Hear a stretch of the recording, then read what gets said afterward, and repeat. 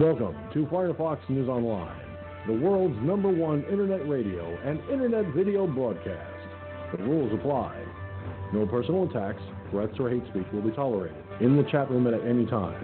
If you commit to these acts, you will be removed from the chat room and your chat will be deleted. Also, if we're using a phone line, the same rules apply.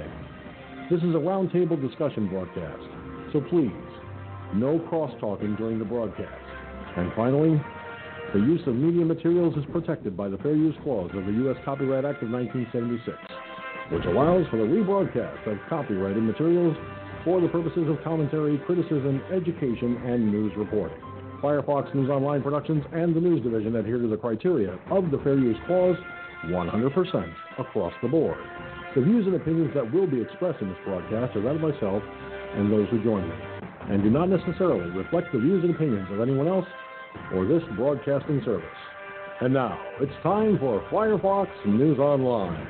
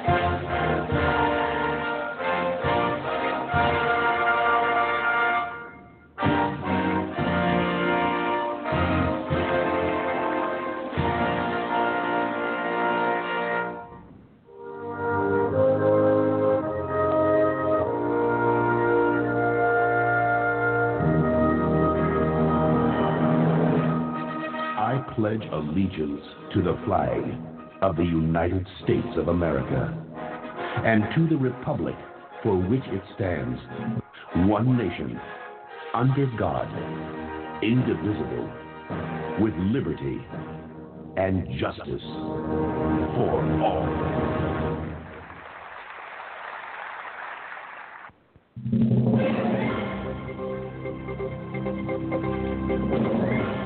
And now, America, it is time for Talking Points. The views and opinions expressed in Talking Points are that of the host and the host alone, and do not reflect the views and opinions of anyone else or this broadcasting service. The peace agreement between Israel and Egypt that was signed in 1979 was the framework, I believe, for the peace agreement in the Middle East that is happening today. I'm George Sinzer. Welcome to Firefox News Online. And as you heard, it is time for Talking Points. The Camp David Accords, signed by President Jimmy Carter, Egyptian President Anwar Sadat, and Israeli Prime Minister Menachem Begin in September of 1978, established the framework for the historic peace treaty. The Egypt-Israel peace treaty was signed in Washington, D.C. on March 26, 1979. Following the 1978 Camp David Accords. The Egypt-Israel Treaty, signed by Egyptian President Anwar Sadat and Israeli Prime Minister Menachem Begin, was witnessed by the President of the United States at the time, Jimmy Carter. So these two leaders at the time, Anwar Sadat and Menachem Begin, the Prime Minister of Israel at the time, came together with Jimmy Carter and signed the Israeli-Egyptian Peace Treaty. Incredible. Now, of course, not to point out the obvious, but let's point out the obvious here. Jimmy Carter, a Democrat, managed to, through the Camp David Accords of 1978, bring together two world leaders and get a peace treaty signed in March of 1979. Now, no one at the time squawked. No one at the time said that this could lead to World War III and all this other stuff. But let Donald Trump, the current president of the United States of America, broker a deal. Yes, he brokered a deal that led to a peace agreement in the Middle East in our time. How is what he did so different in the eyes of Democrats from what their fellow Democrat, Jimmy Carter, did decades earlier? I don't see that there's any difference at all. Jimmy Carter was able to, through the Camp David Accords, broker a peace agreement between Egypt and Israel.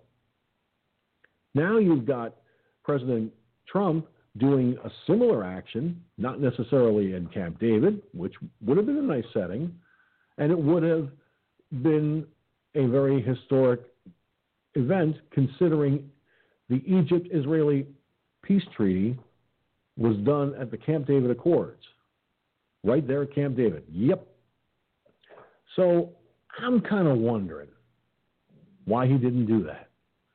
Oh, because he dares to do things the way he feels they should be done. Now, I know that there are some folks who want to see President Trump gone. They want to see him out. Well, to those folks, I say, you're digging yourselves an early grave because, guess what? Yes, I'm going to say it, and it's going to be said time and again. And I think I've said it previously. Tough Twinkies, tit for brains. He ain't going nowhere. He's going to win the second term.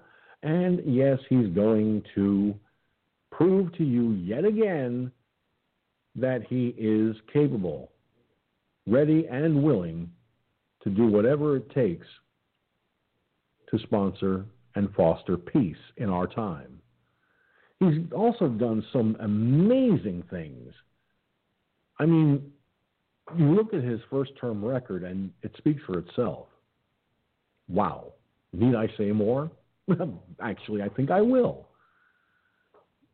When the Egypt-Israel peace treaty was signed on March 26, 1979, following the 1978 Camp David Accords, and I remember those accords. I remember watching the news, and I actually watched with a lot of interest because I wanted to see what would happen. I wanted to know if they could actually come together in peace. Well, guess what? Israel and Egypt have been at peace ever since. Wow, ain't that a hit in the head? So, let's fast forward to current times. Democrats are squawking that this is not a peace agreement, this is this is that, this is the other thing. They're calling it everything but what it actually is, a peace agreement, a peace treaty between many nations in the Middle East. Now, of course, the Palestinians are kind of pissed off about it, and what do you expect? They don't give two shits. They don't want peace. They want death and destruction. That's all they want. That's all they've ever wanted. That and they want to be recognized as all this other shit, and well, whatever. So I think we're kind of getting into some muddy waters, though, with the Democrats when it comes to their interpretation of what President Trump has been able to do. Now, President Trump, of course, did what many thought would be the impossible. And I don't think it's impossible at all. I mean, peace in the Middle East, yeah. And he's calling for more nations to come together. Now, Palestine, if you want to be a part of that, there's a way to do that. You need to stop doing what you're doing, stop bitching, whining, moaning, and complaining, like the Democrats here in America do on a regular basis. You need to stop bombing people into oblivion. You need to stop murdering at the drop of a hat. And yes, You need to actually grow a brain cell or two. I mean, I believe it's Ilhan Omar, who is Palestinian. She's always bad-mouthing our country, and she's a congresswoman. Yeah, I laugh at that because if she's actually bad-mouthing our country and saying things that could be taken in the context they're actually meant, she would be and should be arrested for treason. Yeah, then there's that. But getting back to this peace agreement, this peace treaty, this incredible peace agreement treaty, and it's actually both when you think about it, when you look at it, instead of looking at it through rose-colored glasses like the Democrats. So you look at this and you say to yourself, okay, I just wonder, what would it take to convince the Democrats that what President Trump did today, in the here and now, and what Jimmy Carter did in the past are no different from each other? They brokered peace. What part of that don't you understand, Democrats? They brokered a peace deal. Wow, there's an idea for you. But Democrats don't want to listen to such positive things being said about President Trump. They want only the negative. They want only the irrelevant. They want only the lies. It's incredible what the people on the national news networks, like CBS, NBC, and ABC have said about what President Trump has done. And they have literally lambasted President Trump, lied about Trump in this regard, about the peace agreement, peace treaty. As I said, call them both because basically that's what it is. It's a peace agreement, peace treaty between several nations in the Middle East. Now, I've made the comparison between what Jimmy Carter did in 1978 and 79 collectively and what President Trump has been able to accomplish currently. So there is a distinct reality here. Both instances, decades apart, are almost identical with the exception of the location. The agreement between Egypt and Israel happened at the Camp David Accords in 1978 and, of course, led to the signing of the peace treaty in 1979. But when you talk about President Trump and the way he went about it, he didn't do the initial talks and everything at Camp David, but what happened is the same result.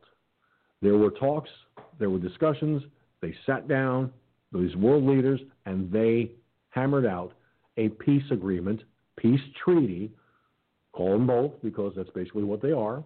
It's an agreement to peace. And just think about it, America. Think about where this is taking relations between nations. It's really interesting when you stop to think about it. And it's also historic. So Democrats, you can bitch, whine, moan, and fucking complain all you damn well please. As far as I'm concerned, President Trump did the impossible. And he did it with style and class. Whereas I doubt you could have done any better. In fact, I know you couldn't have done any better. Joe Biden could never do what Trump has been able to accomplish. It's that simple. So, Democrats, sit down, little boys and girls, shut the fuck up, and please don't open your mouth. Let the grown-ups talk. Okay? Good. Glad you understand me. Hashtag FFNOP, hashtag FFNOP. Trend this broadcast all over the globe on social media right now. And with that being said, it is now time, as always, for the rest of the story. right, here we go again. We're back, folks. Sorry about last night. For some crazy reason, my desktop computer, the main broadcast computer, would not let me stay connected to the internet.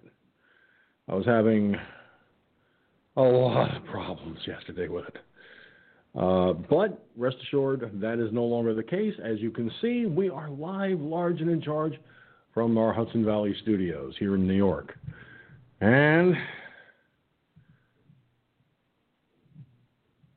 like the kids said in that, I think it was Poltergeist, I'll paraphrase that. I'm here, live and large and in charge, like I said. So, there it is, folks. And, of course, a heartfelt welcome to the folks watching on the video platforms, especially Cherokee Rose and Jean Francis. I think I'm pronouncing it right. Or maybe I'm not. I don't know. But Jean, welcome. Cherokee Rose, welcome. Got Gunslinger hanging out in the chat room. Got a couple of guests listening in on the Mixler side of life. And, of course,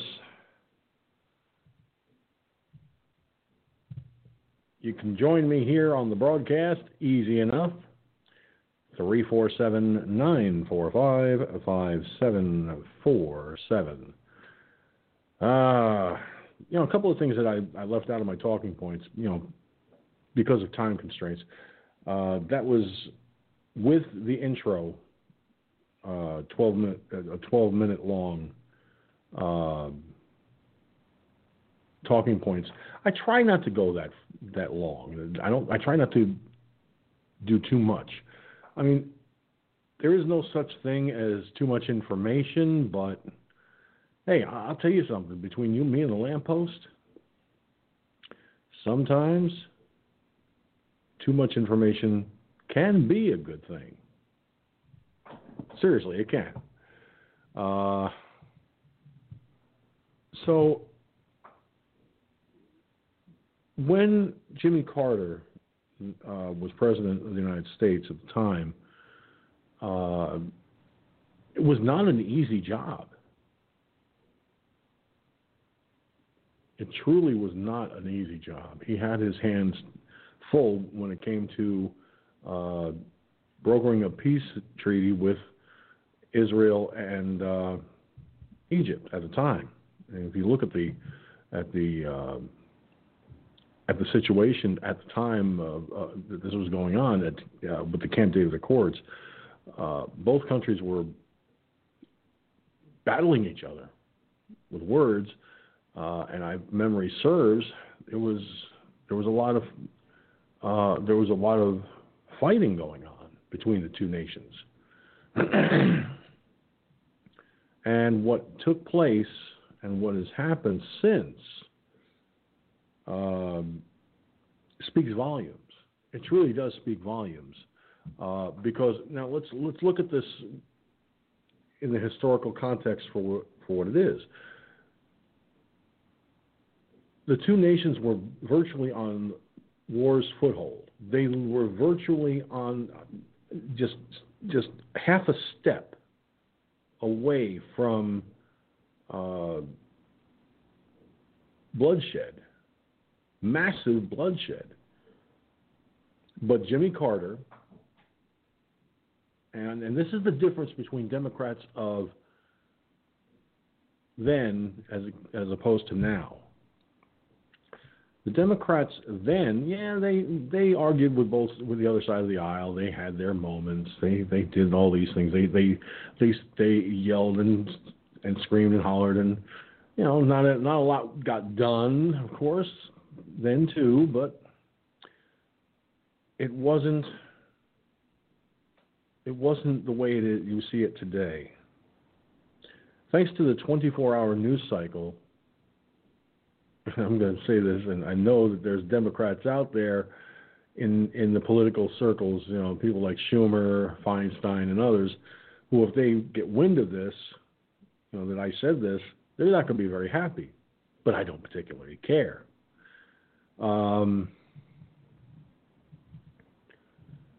What happened is the way I see it is this: the Democrats of today are power mad despots with delusions of grandeur. They're believe me when I tell you, they are the true epitome of egotistical, maniacal windbags. They talk a lot and accomplish nothing. They, in my opinion, suffer from what is commonly known as megalomania, with just a touch of grandiosity mixed in. Trust me, if you look up megalomania, you'd understand what I mean. Joining me on the line right now is Gunslinger from the Lone Star State. How are you holding up down there, Gun, with the hurricane having made landfall? Did it bother you guys at all? Nah, it didn't. It changed direction. You know, it headed northeast, I think. So we didn't even get a drop of water out of it. Now, if it turned the other direction, we would have. But yeah.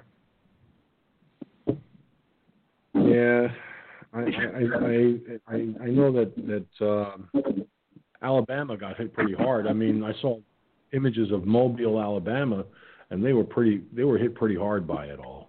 So, yeah, if you live down by the coast or along the coast, yeah, you probably.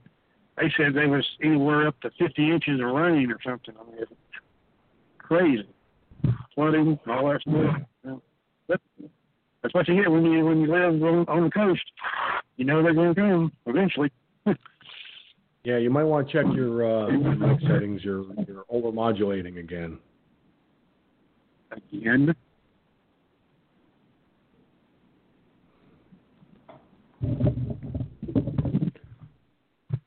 How do you like this? So this motherfucker changed again. Motherfucker. I just said as soon as you connect up, you should check your mic settings before I open your mic. So this way, that's what I did. Oh shit! Some bitch changed again. Yeah, fucking thing changed again. I fucking did it right as it was connecting, and dropped it back down. And all of a sudden, damn thing's got a ghost in it. Shit. Oh, micro shaft. Excuse me. There you go. Yeah, micro shaft, micro shit, same thing. But yeah, those living on the coast probably were hit the hardest. I know that. I've got a cousin in North Carolina. I've got a friend in North Carolina who I don't know if she was in the general vicinity of that, or if her town is anywhere close to where that hit. But by the time it gets to her, it'll be just a tropical storm at best. But yeah, and it was only a Category 1, thankfully. But even a Category 1 can bring some heavy destruction. I thought it would have made landfall. I think it was a 2, wasn't it? No, it made landfall as a Cat 1. They said it was going to be a 2.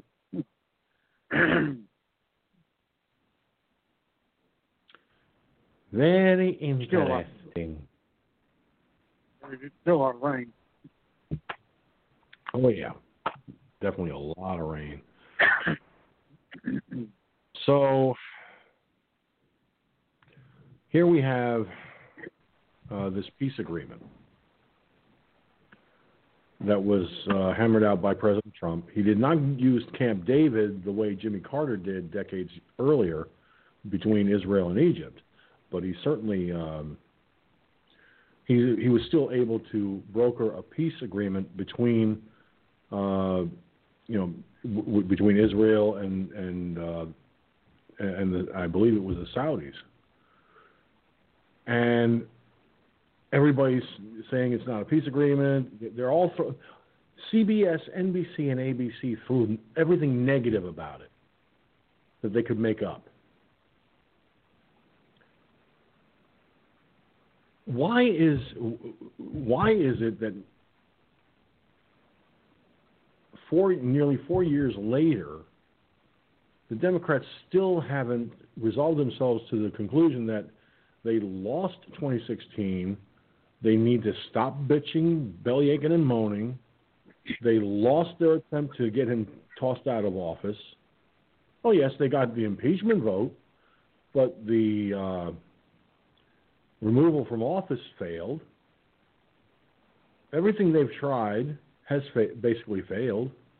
So when is it, Gunslinger, that the Democrats are going to actually get off their asses and realize they are screwed? They can't beat him.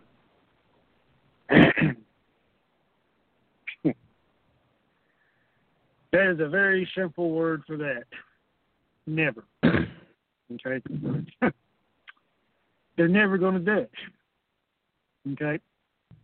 These people are on such a power base. They're on such control freaks, as I like to say, instead of many, many, many times.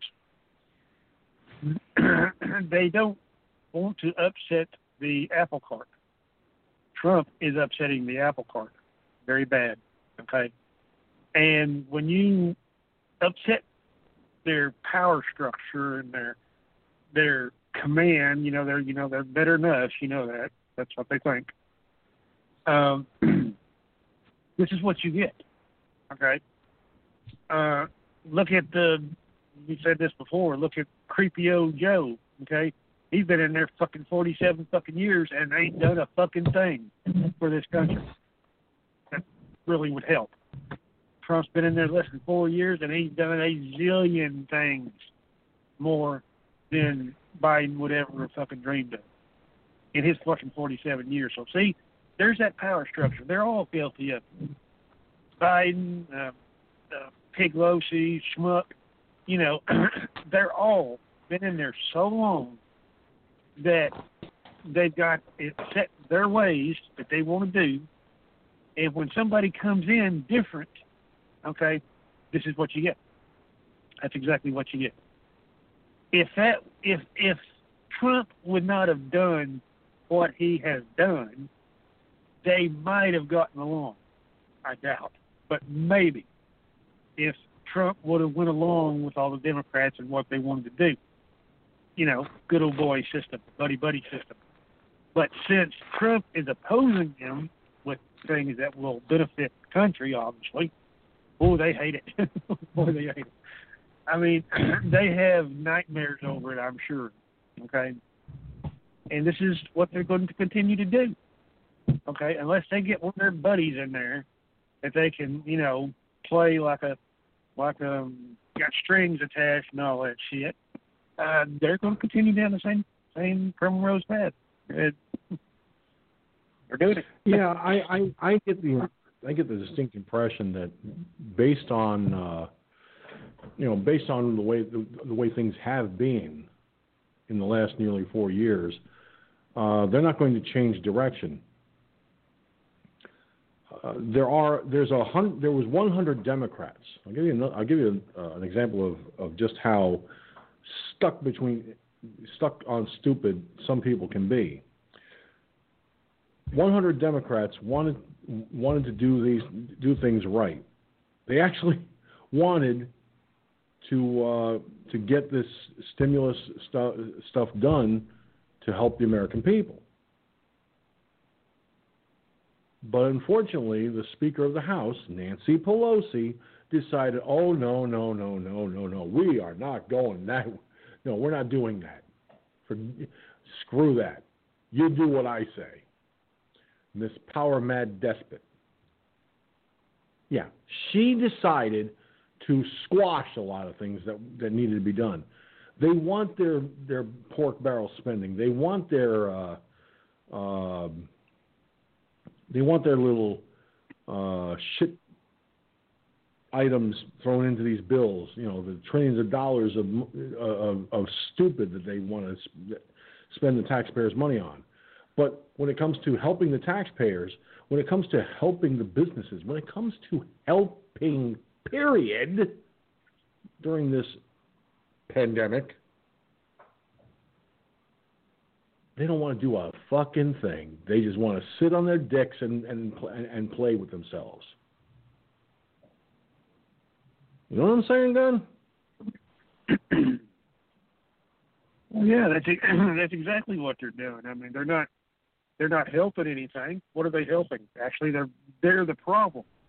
If they would just keep their fucking mouth shut, pipe down, keep their fucking mouth shut, then things would probably go a hell of a lot better. Okay, but when you open your mouth and you throw a monkey wrench into the gear system, look what you get. You know, they're there to cause problems. They're not there to solve problems. They are there to cause problems. And Trump is just the opposite. He's there to solve the problem, and he has many times. Well, yeah, he's definitely there to solve problems. That's part of what a president does.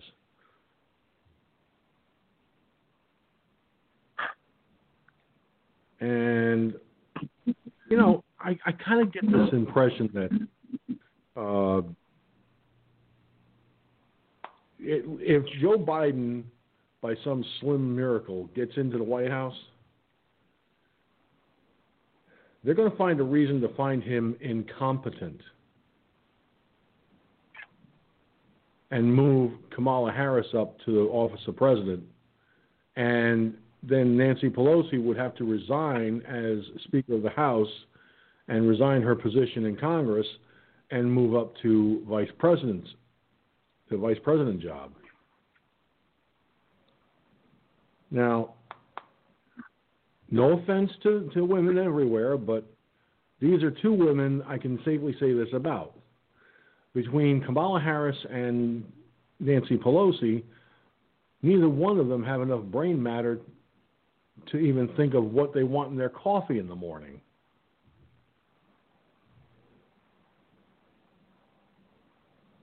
So, yeah, I don't think what I just said was too far over the top. Was it, Gun? Not when it comes to those two idiots. I mean, well, you talk about a pair made in hell. Those two are. Okay, they ain't got enough. They ain't got enough sense that God gave a ant. Okay, because look at what their actions have done. Both of them. Nothing. They're both corrupt. They're both corrupt as the day's long. The day's pretty long, too. Go ahead. Tell me about it. Well, I'll tell you what, buddy. I'll tell you what. I'm going to make you... this might make you laugh. It's a serious story, but it'll make you laugh, I think. We all know of His Honor, Mayor Bill the Fuck Up Blasio. Yes, I said Bill the Fuck Up Blasio. Well, seems that His Honor of New York City is going to furlough himself and nearly 500 staff members. Her? Get this, folks. According to this, New York City's mayor and all of his staff will be furloughed without pay in an effort to recover from the pandemic. Starting October 1st, Mayor Bill de Blasio and his office of nearly 500 workers will go without pay for 1 week. Mayor de Blasio stated, "I'm announcing that as of October 1st, every mayor's office employee will be taking a furlough. That obviously includes myself." This is what the mayor said. The furloughs will be spread out From then through March of next year, the move is intended to close the gap created by major revenue losses during the pandemic.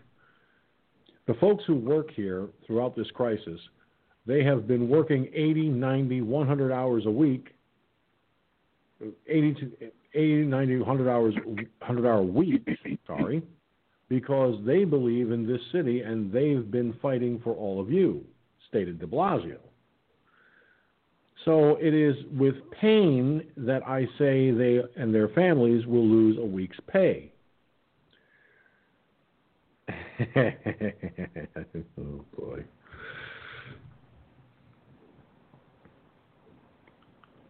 Now, he posted the following on the New York City page. And, of course, it's unbelievable. But the article goes on to say, the furloughs are projected to save about $1 million. De Blasio has said he's hopeful this will be a beneficial first step in recovering the city's budget. This is a step you never want to see for good, hardworking people, he added.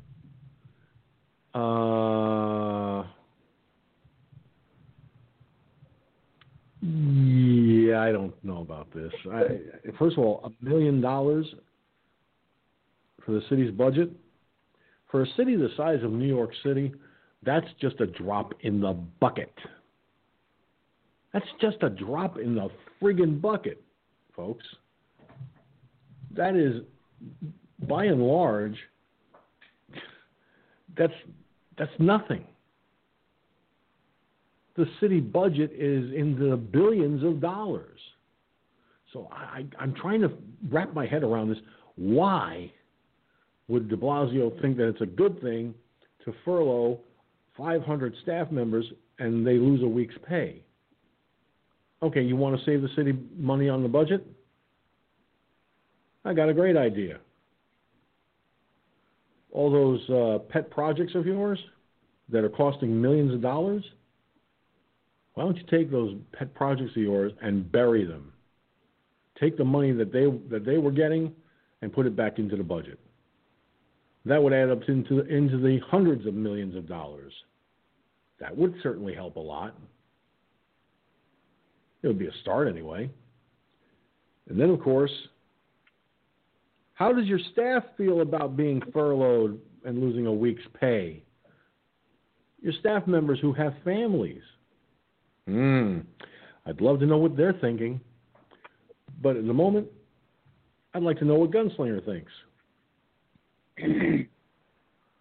Well, like you said, $1 million to a city that has, budget of billions, that's pocket change. That's just coins in your pocket.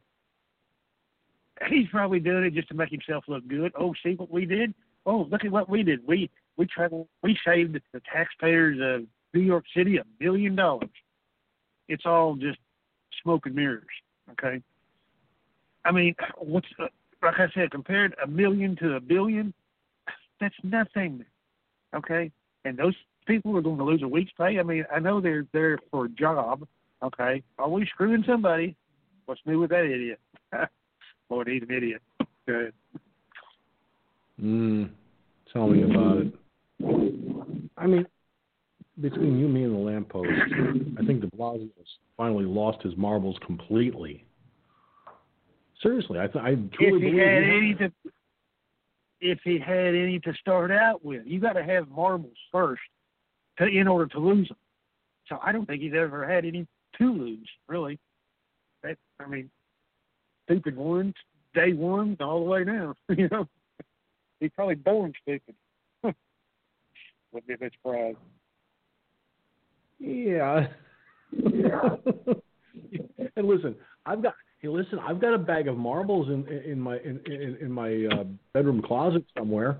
I'll be happy to send him those marbles, so this way he can say, "Hey, somebody found my marbles." Like I would do that? Hell no. There's a story behind that bag of marbles, and I'll tell it one day, but not today. At least not yet, anyway. Yeah, but de Blasio is delusional, thinking that furloughing 500 workers and himself for a week's pay. I mean, $1 million is just a drop in the bucket, like I said, and to me that's that's hurting the staff, not helping.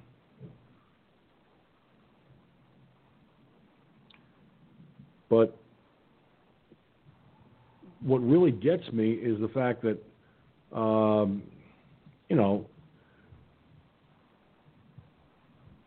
this bonehead is forgetting that New Yorkers are fleeing. Excuse me. It started automatically, but I'm going to play a clip here that may just help to explain why New Yorkers are fleeing because of de Blasio. And this is according to a New York businesswoman.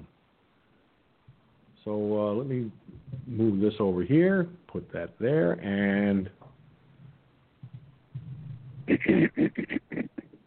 hey, put it in the Vox there. That's it.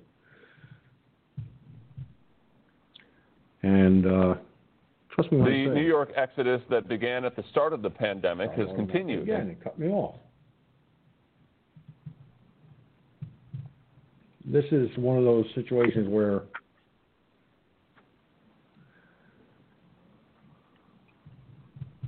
people are starting to notice that de Blasio is a fuck up. Big time. Check it out. In New York, started over again. the New York exodus that began at the start of the pandemic has continued, and New Yorkers are blaming Mayor Bill de Blasio and his policies for all of that. Here's One America's Caitlin Sinclair in New York. Evie, so nice to see you. New Yorkers need your thoughts. So first, can you start us off by sharing where the numbers of New Yorkers, the mass exodus, are coming from? Because we're hearing all sorts of things. A few months ago, we have a number from the Office of Governor Cuomo that over 400,000 New Yorkers already left. The reason that they are leaving is the uptick in crime and the homeless and everything else, all the policies basically that de Blasio has in place in the past 2-3 months. And speaking of de Blasio, the mayor made a statement the other day saying the media is exaggerating these numbers. So I don't know, are we making false claims? Because I see a moving truck at every street corner. Absolutely not. The number I just said before came from Cuomo's office. And realistically, I think the number is even higher than 400,000 people. But that's all that has been recorded. And, you know, it's going to take a few more months before Cuomo's office will give us an updated number, basically. 400,000. Wow. I want to touch on this recent poll by the Manhattan Institute. They found that only 23% of respondents in the Bronx were actually happy in their current neighborhood. Out on Staten Island, 26% told the pollsters they would move somewhere far away from New York if they could pick anywhere to live. Is this the same message that you hear when New Yorkers come to see you?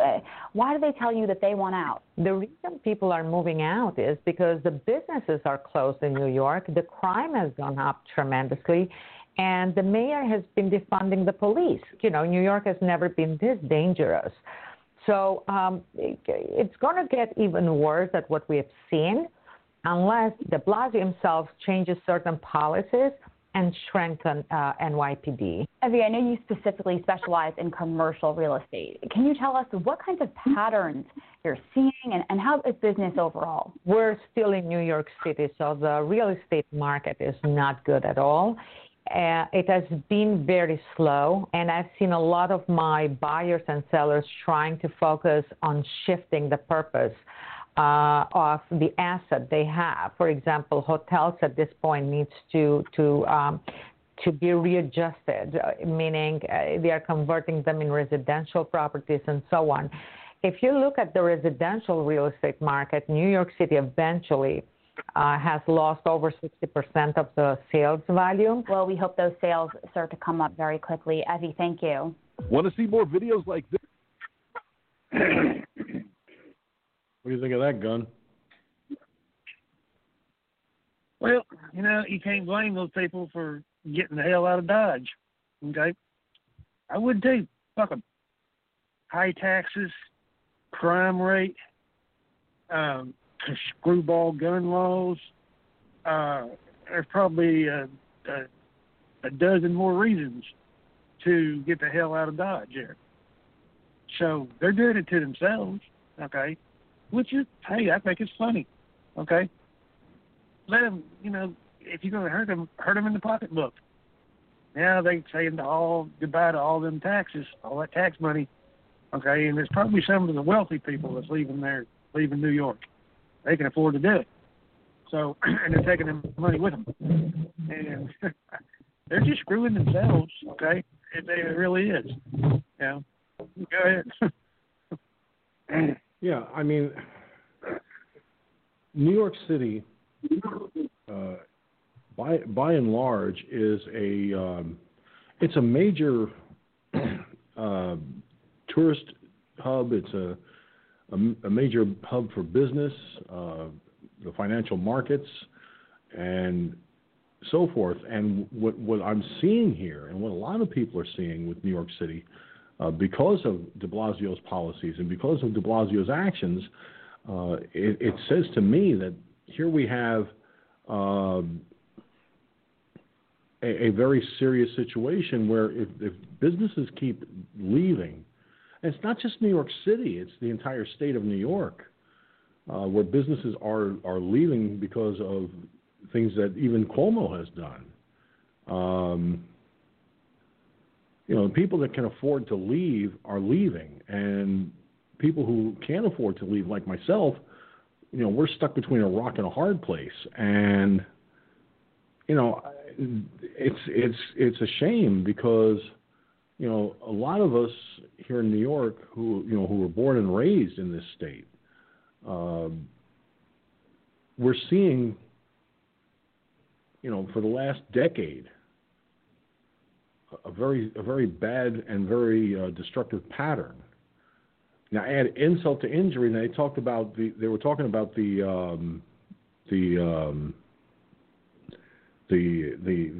crime rate going up since de Blasio defunded the police and and then of course the anti-crime unit being disbanded. Those two actions in and of itself have created a crime rate that's higher now than it's been in years. So we're kind of seeing a very dangerous pattern. And Democrat-controlled states and Democrat-run cities are almost, in a way, starting to mirror what de Blasio and Cuomo have done. So it doesn't matter where you go. It's a very dangerous pattern. Even some Republican states have had their share of problems with the crime rates going up because of all the Antifa BLM bullshit. So we're kind of seeing with businesses leaving New York, we're seeing they have a valid reason to leave, no doubt about that. They shouldn't have to be forced to leave though, but because of high taxes, because of high crime, it's becoming an unfortunate situation, and an intolerable one at that too. Cherokee Rose, watching by way of Periscope.tv, says, in regards to the furlough story, terrible for his staff losing pay, and right before holiday season begins. And yeah, Cherokee Rose, absolutely. This is something that you don't want to see happen. You don't want to see people being put behind the eight ball financially like this. So that's what we're seeing, though, unfortunately. And in regards to the exodus of businesses, she just said all Cherokee Rose could say is, "Wow, New York exodus." It's like it kind of reminds me of that movie Escape from New York. But I hate to say it, but no matter where you go, you're going to run into similar problems. If not with the gun control laws out of control, you're going to run into high crime rates in some places. And, it's a damn shame. It truly is a damn shame. But, people are going to do what they feel they have to do. And these New York businesses, the effects may be small in a sense, but it'll be cumulative. It'll be a cumulative effect because that's taxes that New York City loses from these businesses. And the same thing goes for New York State as a whole. When you talk about businesses leaving New York State, the tax rate, the taxes collected from these businesses cut into the financial budget of the state. So when the city's budget, that $1 million that's peanuts compared to the millions of dollars in taxes lost each year because businesses are leaving New York City. The millions of dollars that are lost in taxes because businesses are leaving the state. So, listen, I'm no tax genius. I'm no financial wizard, but I can read the writing on the wall clear enough. If the people of this state and the people of New York City are smart, they will not vote for a Democrat ever again. They'll vote for somebody with more brains, and that applies to the legislature in New York State too. Get these folks that are hurting our state and our cities out. If they're Democrats, vote them out. Just get rid of them. Bar none. Just throw them the fuck out. Say, fuck you. Get the fuck out, and be done with it. The effort one state is putting the push on to do a recall of its governor, and that's California. I'll tell you what, take a listen to this, Glenn. The effort to recall California Governor Gavin Newsom is gaining support across the Golden State. One America's Pearson Sharp sits down with the campaign organizers. Recalling California Governor Gavin Newsom has become a rallying cry for residents across the state since he took office early last year.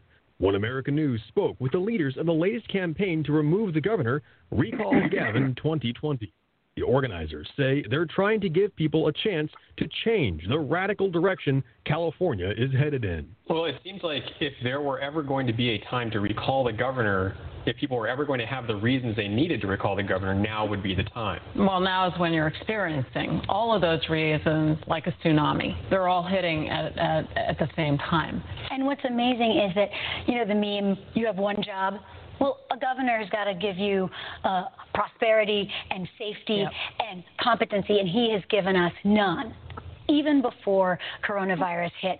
So we've been talking about what Governor Newsom hasn't been doing. Trump called him the do-nothing governor. What has he been doing then? Why do the people of California want to get rid of their governor so badly? So the criminals get out of jail. That's what Newsom's been doing. So the criminals are allowed to leave the prisons. I can't leave my house to work. And if you can stay in your house and work, you can't be an independent contractor. Your kids can't go to school, and your small businesses can't open. So it's really hard to say what Gavin has been doing and hasn't been doing. He's basically not allowing the citizens of California to do much of anything, unless, of course, you commit a crime. Then it seems you can do kind of what you want. It's a complete dictatorship with capricious rules. I'd even be okay with a benevolent dictatorship if the trains ran on time and the power was on. But since he can't manage those basic things, I think people are very disappointed. And that's one of the big things is the power, because back in 2003, that was one of the main reasons that Gray Davis, the only other governor who's ever been recalled, was recalled because he couldn't keep the power on. Right. I mean, there's a baseline level of service that you expect. And when you pay the tax rates that we pay in California, which we all know, the highest in the nation for everything, and you get services that aren't as good as a third world country, and I'm from a third world country, so I can say that, we don't run things like this. Another big issue that's probably first and foremost on everyone's minds right now, and what has probably turned a lot of people political who weren't before, is his response to the coronavirus. What are your thoughts on that? I think people are angry, and I think they've had enough to epic levels. I have never seen anything like this. They have overplayed governance to the point where those who are being governed are not going to support anybody who behaves that way as a leader again, ever. This movement was started by the people in the middle, and literally, again, has crossed. I've never seen anything unite California like the recall of the governor. What are some major obstacles that you're facing?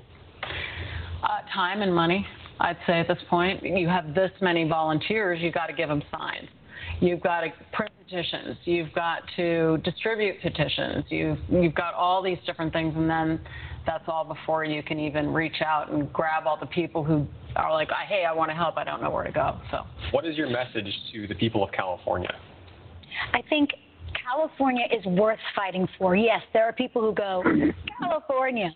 But the truth is, as Ann said, stuff that happens in California does not stay here. And when we have the wacky laws that you and other states may like to laugh at, and the fiats and the weird rules, companies only print one set of textbooks.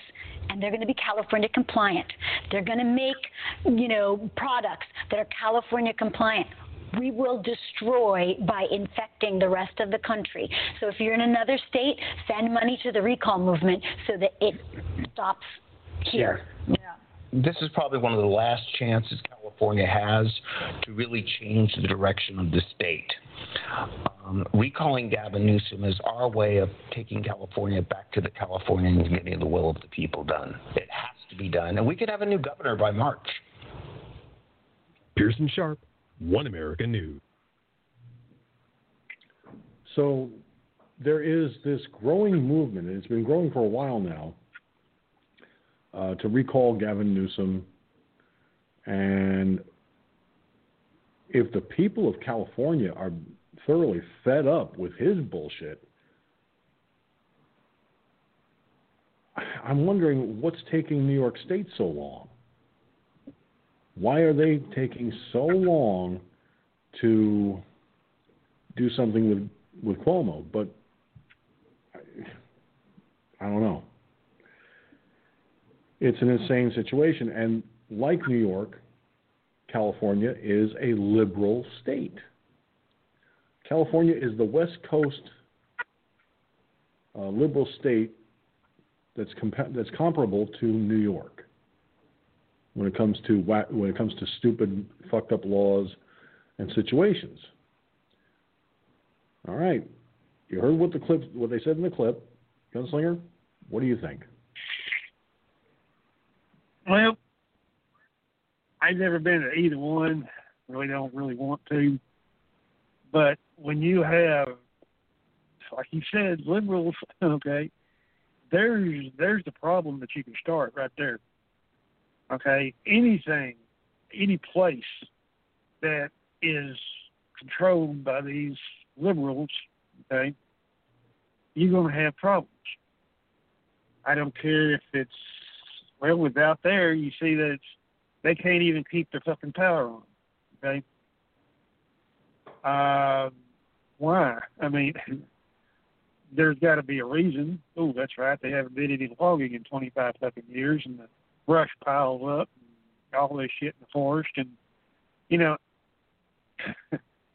it's the area. Okay, it's always been like that, and it probably always will be like that. Okay, because you have those what do you call them, Santa Ana winds or whatever. And you put power lines through an area that is known to have high-velocity winds at times. Guess what's going to happen? You're going to get a spark somewhere. Okay, the second cause of these fires. The first cause is lightning, What are you going to do about that? Okay? How are you going to stop the lightning? You're not. Could they put these things underground? Yeah. God knows how much that would cost. Ooh, you talk about a pretty good sized bill there to put all them. At least maybe the big major lines that are causing the problems. You know, the ones that go across country and, you know, it's got all the brush and all that crap under it. Maybe that's what they need to do. I don't know. But, you know, with the PG&E, Pacific Gas and Electric, them motherfuckers, they're some goddamn sheep. They ain't going to do shit anyway. So trying to get these lines underground, yeah, good luck. Good luck on that one. So until they do something, it's going to continue and continue and continue. And I wouldn't want to be in their shoes. I really wouldn't want to be in their shoes because to some of those problems, I don't think there is a solution. Like I said, how you going to stop lightning? Good luck on that one. Okay. So I don't know. It's a sticky situation. You know. Go ahead. Well, I think with Gavin Newsom, recalling him is going to be a very tricky situation. It's going to take a massive effort, which they are trying to do. They're trying to put everything they can into this effort, and it sounds like it has a fair chance of success if they can get enough people to sign the petitions. And I have a feeling that with the people of California being thoroughly fed up with Newsom's stupidity,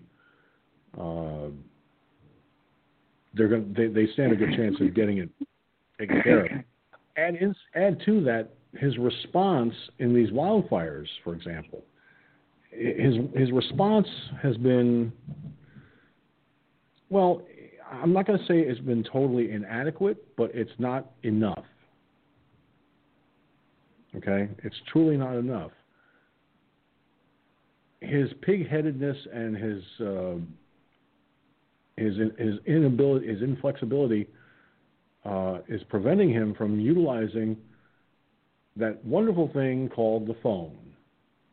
He could easily pick up the phone, call governors from other states, and ask for help. Does he do it? Apparently not. They're still having an issue with the wildfires. Now, you brought up PG&E and possibly putting the lines underground. To bury those lines underground is a financial undertaking that they should have started decades ago. They didn't, and they're not going to, because that would be an enormous. They would have to pass the cost on to the consumer. And I'm pretty sure that California's electric bills are a lot higher than mine are by far. It's a catch-22.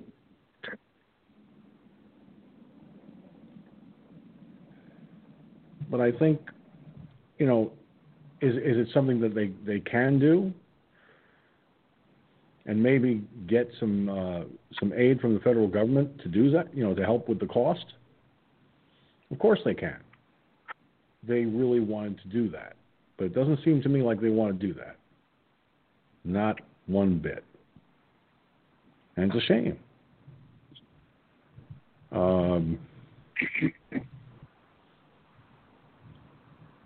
I've seen situations with California that almost mirror New York too much. When it comes to people leaving, businesses leaving. I mean, how many people from California have moved to Texas? There's been plenty that have moved to Texas, that have moved to other states where it's cheaper to live, cheaper to live and work. But get into some of these liberal-controlled states, and the opportunities become less and less. Now, some folks have said, why don't they move to New York? It'll be a little easier on them. New York is just like California, liberal-controlled, liberal-run. And it's no bed of roses here than on the West Coast.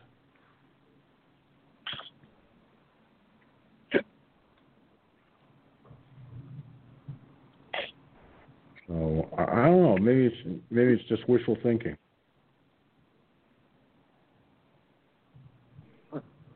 Now, I don't. No, go ahead. Go ahead, man. It's probably not wishful thinking, but like I said, it's like with those fires out there. I mean, if I was the governor of that state, I'd be calling in the military. Okay, they got a lot of resources. Okay, quite a lot. There's something, I don't know. There's something there. Why don't they do that? It's beyond me, because it sounds like they need every fucking person help that they can get. Okay, with tankers and firefighting equipment, bulldozers, and, all that shit. That's a hell of a battle. And I'm not even a fireman. Okay, never was. But I've seen that. You can look on the video. You can look on YouTube. You can see all that shit. The entire town is destroyed, burned. Is there a way to stop it? I don't know. Yeah, probably if you can manage your forest a lot better. But it sure is funny. One thing, I was looking at a map of these fires, okay? I mean, it looks like it's up and down on the entire West Coast, okay? When you go north and you get to the Canadian border, there is no fires. Is Canada immune to forest fires? They got forest up there too, but why isn't Canada burning? Look at the map, and you'll see the fire stops at the fucking at the line there. And you look at it, and you're going, wait a minute, if it's burning down here, well, they got the same kind of wood up there. Why is it not burning up there? Go ahead. Well, I think I can give an answer to that. Whether it's the right answer or not, I don't know. But one possibility is they manage their forests better than over here. They take better care of what they have up there. Okay, so it sounds to me like if your forestry service, say in Canada, is doing a better job by and large than that in the United States, that should tell you something right there, and that's just a guess on my part. Okay, I don't have information on that. I'm just guessing here, but I'm willing to bet that it's a fairly good guess. That they take care of things far better than we do here. And and it's funny because we don't have, in New York, we don't have wildfire problems here. I have not seen wildfires break out here like they do in California. Well, we've had our share of brush fires, but they're easily contained and put out in fairly decent time. But when you talk about wildfires, that's an even bigger thing. I mean, I may be wrong, but I can't recall a time when we had a major wildfire in New York State. And in fact, that might be worth looking up. So let me see here. It's the same way in Texas. We got forest in Texas here too, especially out in East Texas. Okay, West Texas is pretty dry, but when you go from about half the state east, you got pretty goddamn good forest out there. Okay, and I've lived here I'm native Texan. I've lived here my entire life, And I never recall a forest fire in Texas. Okay. What is it? A different kind of wood or something? No. Okay. So it's just so strange. New York, like you said, never had a major forest fire. You get lightning strikes up there, just like we get them down here. Okay. And yeah, brush fires or grass fires here and there, but they're easily contained. They don't do what it's doing out there. So what's so fucking goddamn is, point your finger out there. And I don't even recall any of the other states having major fires like that. Do you? I mean, Oklahoma, Florida, of course that's a lot of trees down there. But any place where there's a large forest besides those points, besides the West Coast out there, I don't know. I've never heard of it. Have you? Weird. Well, as strange as this is going to sound, Gunslinger, this comes from a site called WildfireToday.com. Wildfire destroys 27 structures in Catskill Mountains. This was put out on May 5th of 2018. So New York State has had wildfires, most recently in the Catskills. In fact, I'm going to see if I can show a picture here. I'm going to share a picture in the chat room with you, and I'll share it on the video. This is from 2 years ago. Yeah, I'm not saying it's completely impossible. As the old saying goes, a broken clock is right 2 times a day. Okay, but yeah, there's probably been, nothing. I mean, some here and there, but that area out there burns every fucking year. I mean, as long as I can remember, they've had fucking forest fires out there for decades. Okay, very intense ones. Okay, but yeah, I'm sure there's other places, here and there, but this doesn't rage like it does out there. I mean, that shit out there, I've seen the pictures. You've seen the pictures or you've seen the video on YouTube. It's a fucking inferno. I mean, it's like the gates of hell has opened up. I don't know. Like I said, is it the terrain? Is it the area? There's got to be something that drives these things. Okay. Yeah. Well, the image that I showed on the video feeds and I shared with you in the chat room is a shot from a fire in South Fallsburg, New York. I used to live in South Fallsburg at one time. I know that area. But check this out, Gunslinger.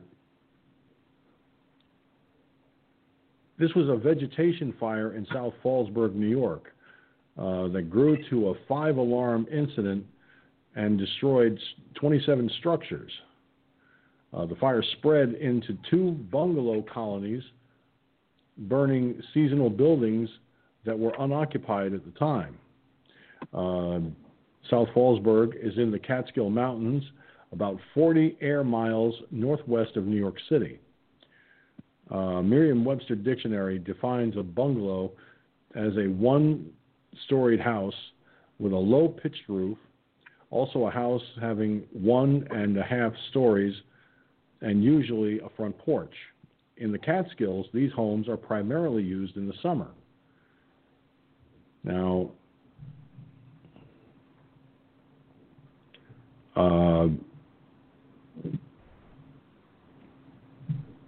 the irony of this is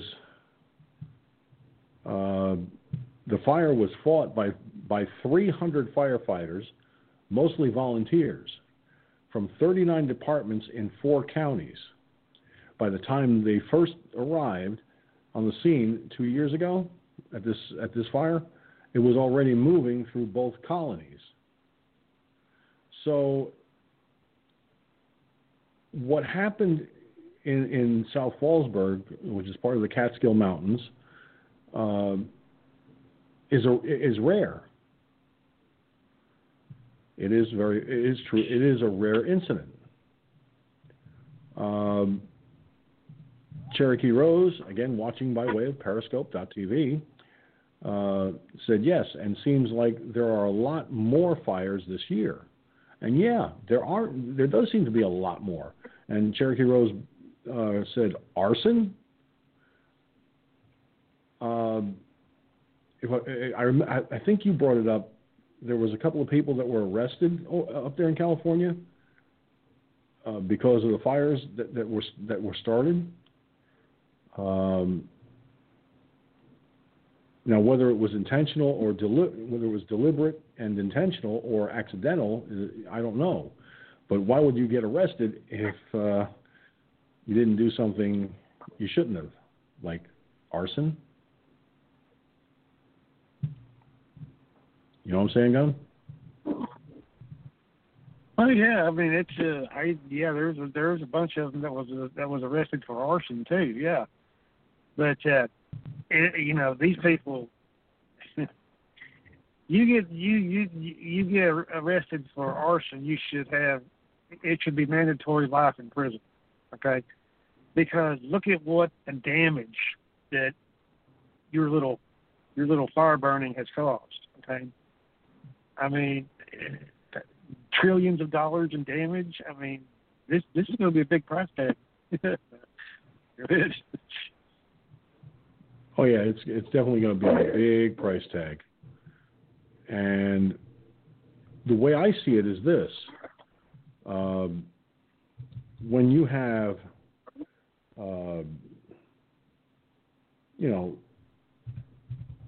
a large territory being burned like in California, maybe, just maybe, it's something to look at very carefully. So, they said that. Wrong. Well, they said that I think it was in either Washington or Portland.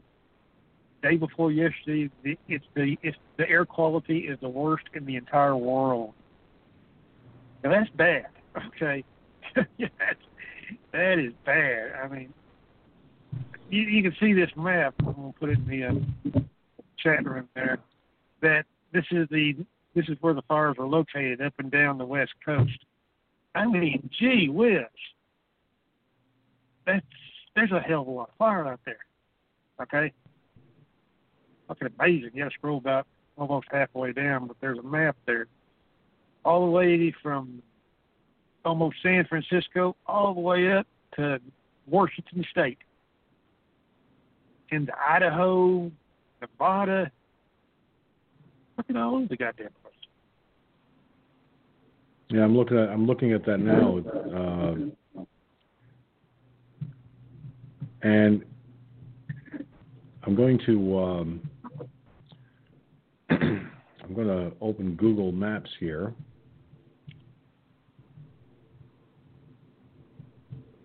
And of course, I got to scroll out a little bit here. So as I move across the United States, now if you look, I'm going to show this on the video feeds.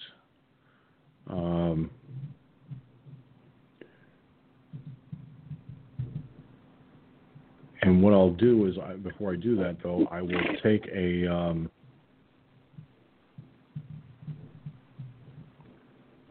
let's move out here. There. I'm going to take a screen capture of what I'm looking at.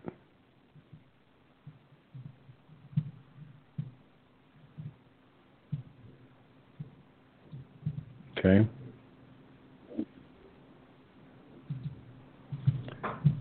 I want to show this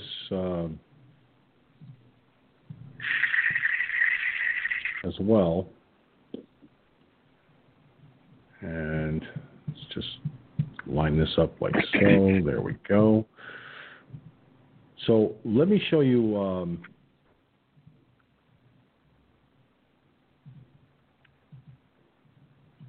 See if I can open this up. There we go. What you're about to look at, folks, on the video feeds is the. Well, you will see it in a moment. I'm going to show this to Gunslinger because I want Gunslinger to see the other map that I had screen captured just now, and I will allude to this map in a second.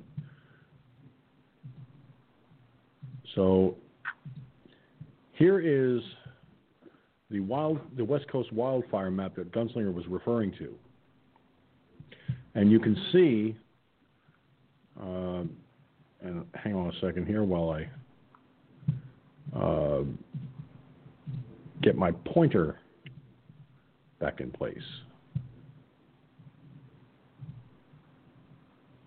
So, not going to let me. It's not showing it. Okay.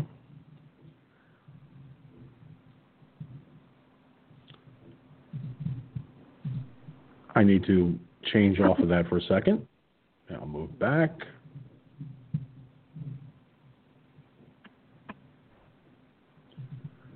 All right. But from San Francisco, you've got all these wildfires, and right there on the border of Nevada and San Francisco, you've got wildfires cutting in between the two states there. Then as you get up into Oregon, right at the edge of the state line, you've got at least two wildfires, two or three that are bordering between California and Oregon.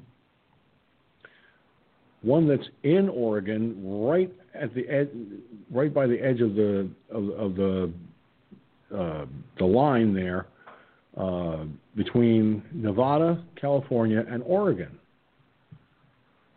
And then, of course, you've got a lot of wildfires that have cropped up in Oregon. One that's in Idaho, and one that's on the border between Oregon and Ohio. Then Washington State, you've got at least two that are on the border. One that's on the very edge, not far from Portland. Okay, and then you get into Washington State, and you've got all these wildfires, with one right on the other side of Washington State in Idaho. Actually, two, but the next one is like right on the very edge of the state line, and one that's right smack in the middle of the state line between Washington and Oregon, and one on either side of Washington and Idaho, rather. It's Washington, Idaho, not Oregon. I apologize for the mix-up there. But right above Washington State, you see the border line where it says Washington, right above and you see the dotted line right there? Well, now let me switch to the screen capture that I just took, and you'll notice that right where you see Vancouver, look right below that. You see that gray line there. That's the border. That's the border between Washington State and Vancouver. And that, of course, Canada. Now, if you look, notice the wildfires in Washington State. There's one that's that's a little bit close to the border, but not close enough. And then if you look, there's no wildfires in Canada at all, like Gunslinger pointed out. So it kind of raises the question: am I correct in my assumption that California takes care of its forestry better than that of the United States? Just looking at this West Coast wildfire map, I would have to say yes. Yeah, I'd have to say yes too. It definitely is something. And even Cherokee Rose noticed that noticed it, and she says, "Wow, stops at the border, so crazy." But think about this, folks. Now, this is what we're saying here. You know, the border between Washington State and Canada. As soon as you get you cross the border into Canada, there's no wildfires. But yet, if you come from Canada over to here, you've got wildfires up the ass. And if you're not careful, you'll liable to get your ass burnt. But, you know, it is what it is.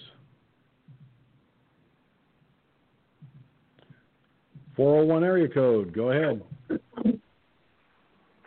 Yeah, hey, my cock's on fire. Okay, you're done. Goodbye. Another one added to the not allowed on the line again club. But you know, one has to look at the very nature of these wildfires. They're happening so much in a short space of time, okay, that, you know, you kind of have to sit there and ask yourself, are these being deliberately set? Yes, lightning strikes happen. That can account for maybe a small percentage of the wildfires, but not the amount that we saw on that wildfire map. Are people setting them deliberately? Again, that also could contribute to a percentage of the wildfires. People still, even in this pandemic, they still go camping. Okay, so campers not putting their fires out properly could contribute as well to wildfires starting. So there's a lot of contributing possibility factors in all of this. But from a firefighting standpoint, you have to realize that the only way you're going to be able to combat this is these places where the wildfires are happening. They're going to have to do something. They're going to have to call in mutual aid because obviously there's a lot to combat, you know, and for the fire departments in Washington State and California and Idaho and Oregon and Nevada, you know, you may be dealing with wildfires that are beyond your firefighters' capacity to handle on their own. So calling in mutual aid from outside your state would certainly be advisable and would certainly be the correct course of action. Why Gavin Newsom hasn't done that is, to me, still, you know, completely I'm completely befuddled by that. But then again, we're talking about a liberal Democrat that doesn't know how to scratch his ass without asking, how do you do that? So there you go.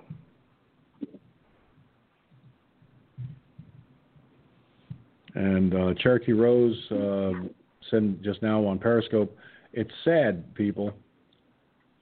Children have died, people's homes and businesses lost. And you're right, Cherokee Rose, you know, and the sad reality is, unless the governor of California, for example, calls for mutual aid, and lots of it, there's going to be more loss of property, more loss of life. It's just a sad commentary of the way things are. And I can now see wholeheartedly why the people of California are rallying to get these petitions signed to have him recalled. Gunslinger? Well, yeah, I mean, it's that's wow. I mean, it's I don't know. Maybe they should get a bunch of Indians out there and dance a rain dance. Okay, that might help.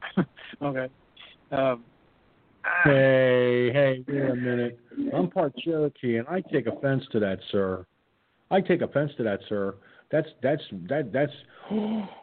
Ooh, that's racist. Maybe they can pay you to go out there and dance around too. Thanks a lot, God. Nah, just fill me up. Hey, listen. Tonight I'm drinking Fresca, right? Fresca soda. So fill me up with enough Fresca soda and have my bladder fill up full. I'll be happy to piss on the fires. I ain't got no problem with that.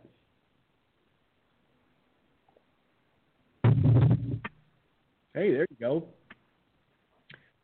Get a bunch of people to drink a lot of water, a lot of soda, a lot of anything, except alcohol. Especially if you drink 151 proof rum, you don't want to piss on a fire with that, and you're coming out of your no. Because if that, you piss with that, you're set. No, you're the only thing you're going to do is have a fireball in your face. Sure, I'll be happy to piss on a fire. Here we go. Well, that sure didn't work well.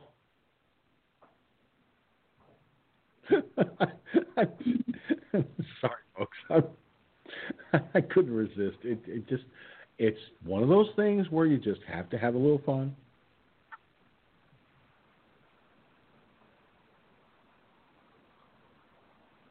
So, but,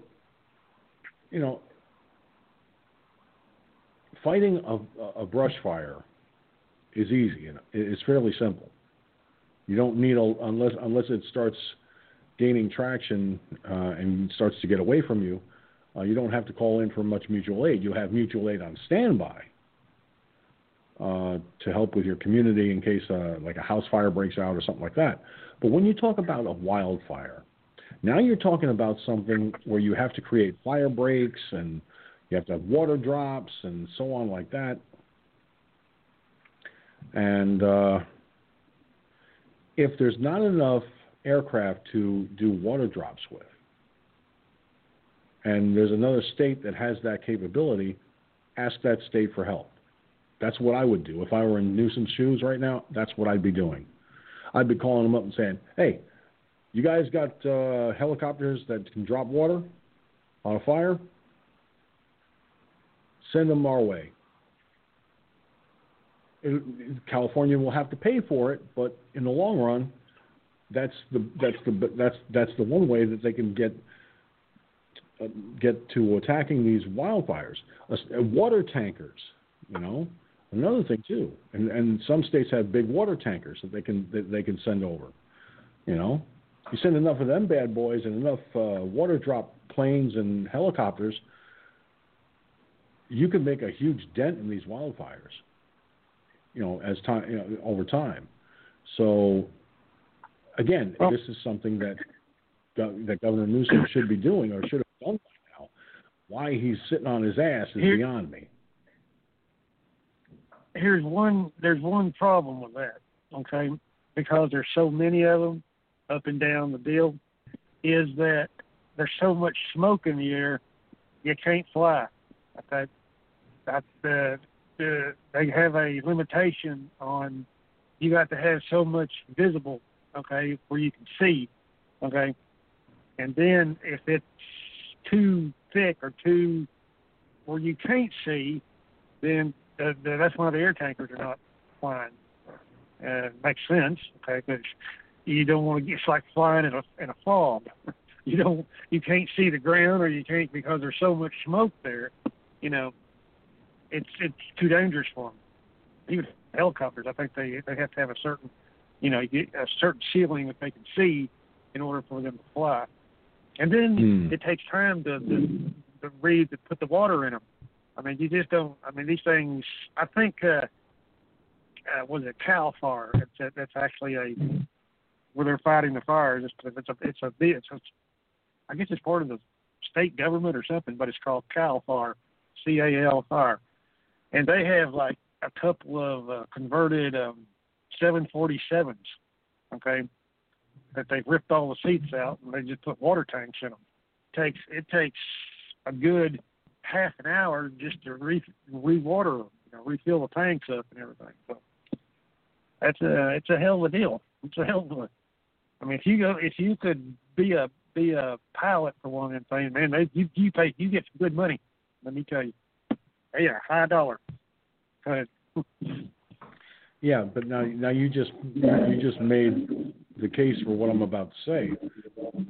You're talking about people who can fly in these kind of conditions too, that know that if the smoke is too thick, yes, you're pretty much grounded. But if there's a chance in some spots where the smoke is not too thick, where you can see what you're doing, at least to a good degree, they'll take the risk. They'll take the chance, and they'll drop the water on those areas of the fire so that doesn't spread outward, and so forth. What I think is a real possibility when it comes to water drops is if they know that the smoke is creating a difficult ceiling of visibility, yeah, they're going to stay grounded, no doubt.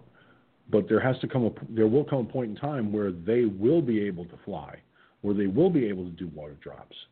And if you can get enough planes that do water drops and helicopters that do water drops, you get enough of them in the air simultaneously attacking the fire ad nauseum, there's a good chance you could knock down that fire in a good stretch,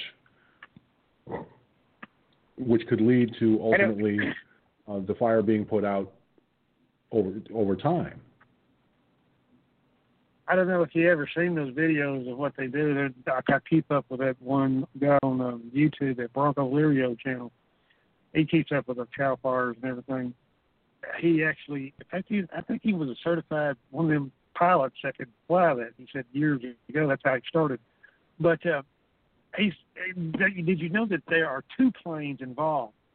You've seen the videos of the big tanker, the big old huge airplane dropping the fire retardant or the water or whatever. Actually, there's another plane involved. It's called a chase plane. He goes in first, okay, this little plane, to map out, and he's in constant communication with the big tanker that tells the big tanker which way to go, which way to turn, up or down or whatever. That's a very dangerous situation. 2 or 3 of them crash like that. But I thought that was pretty fucking neat. Interesting. Well, I think in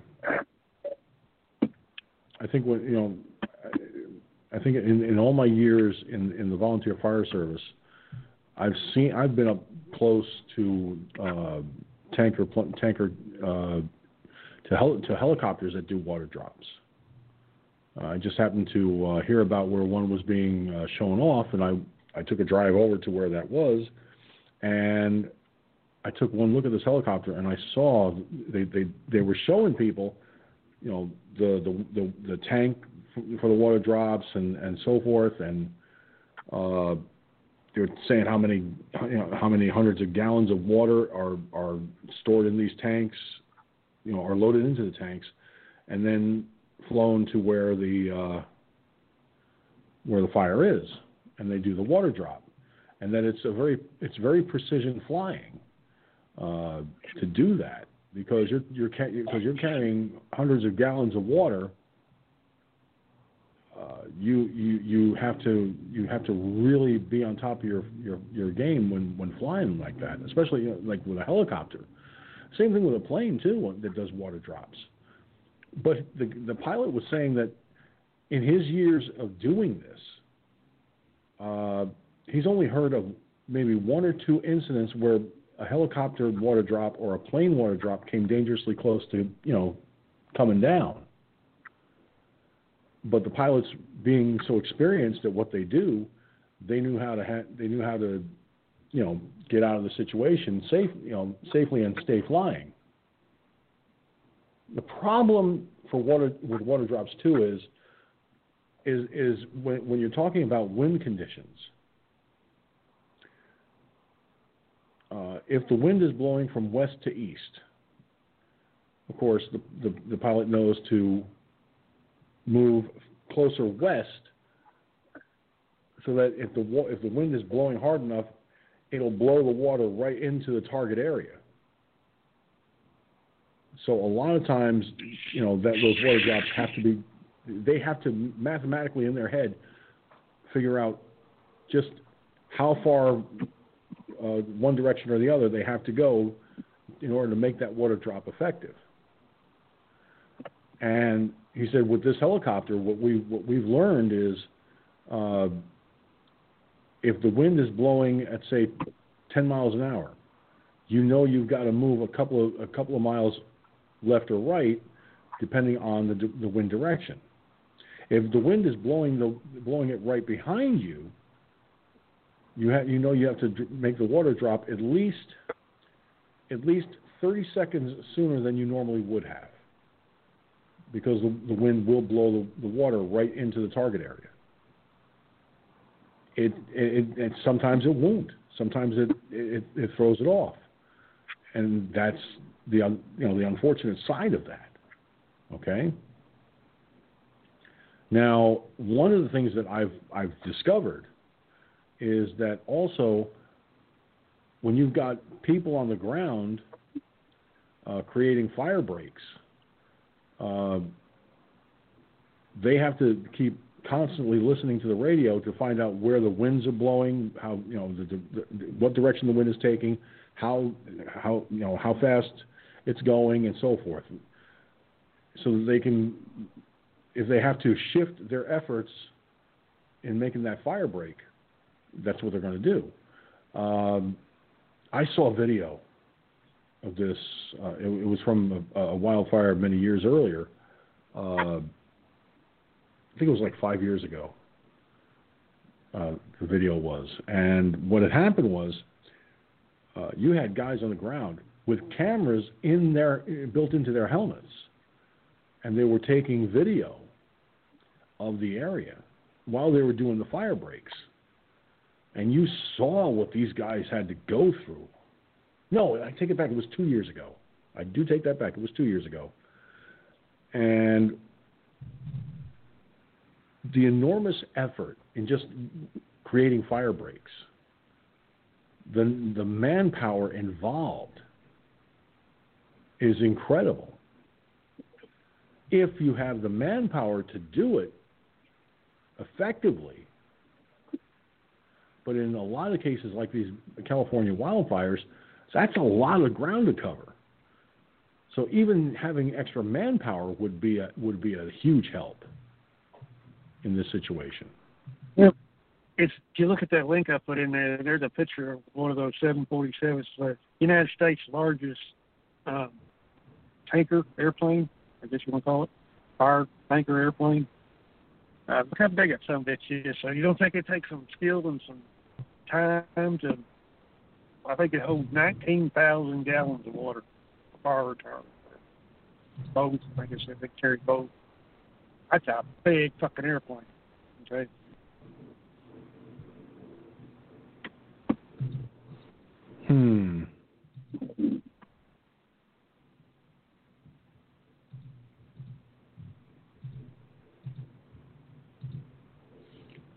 Let me see here.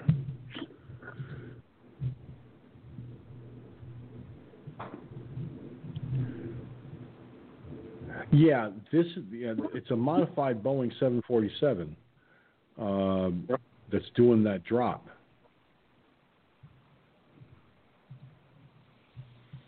And that is one big hocking plane. When you look at something like that, that's a super tanker. It says it right on the side of the plane too. It's a global super tanker. That's why it makes it so dangerous, because when you're flying something that big, that close to the ground, whew, you better know what the fuck you're doing. Okay? Let's put it that way. You better know what the fuck you're doing. Because there's no room for mistakes. You know? There's no room for mistakes.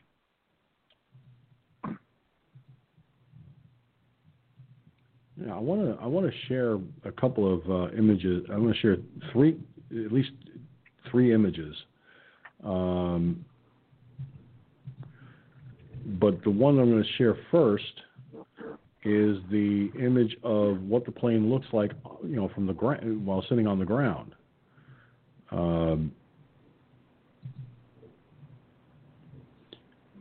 Now, of course, Gunslinger, you have the page in front of you, so I don't have to share the images necessarily in the chat room. But this first one that you're going to see, ladies and gentlemen, those of you watching on the video platforms, this is the modified 747 supertanker. Okay, that bad boy. You look at that, and it's just incredible.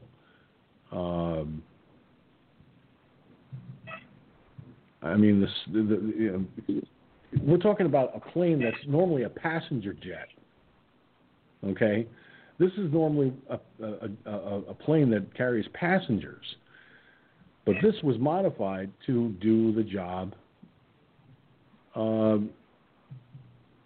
To do this, what you're now seeing on the video platforms.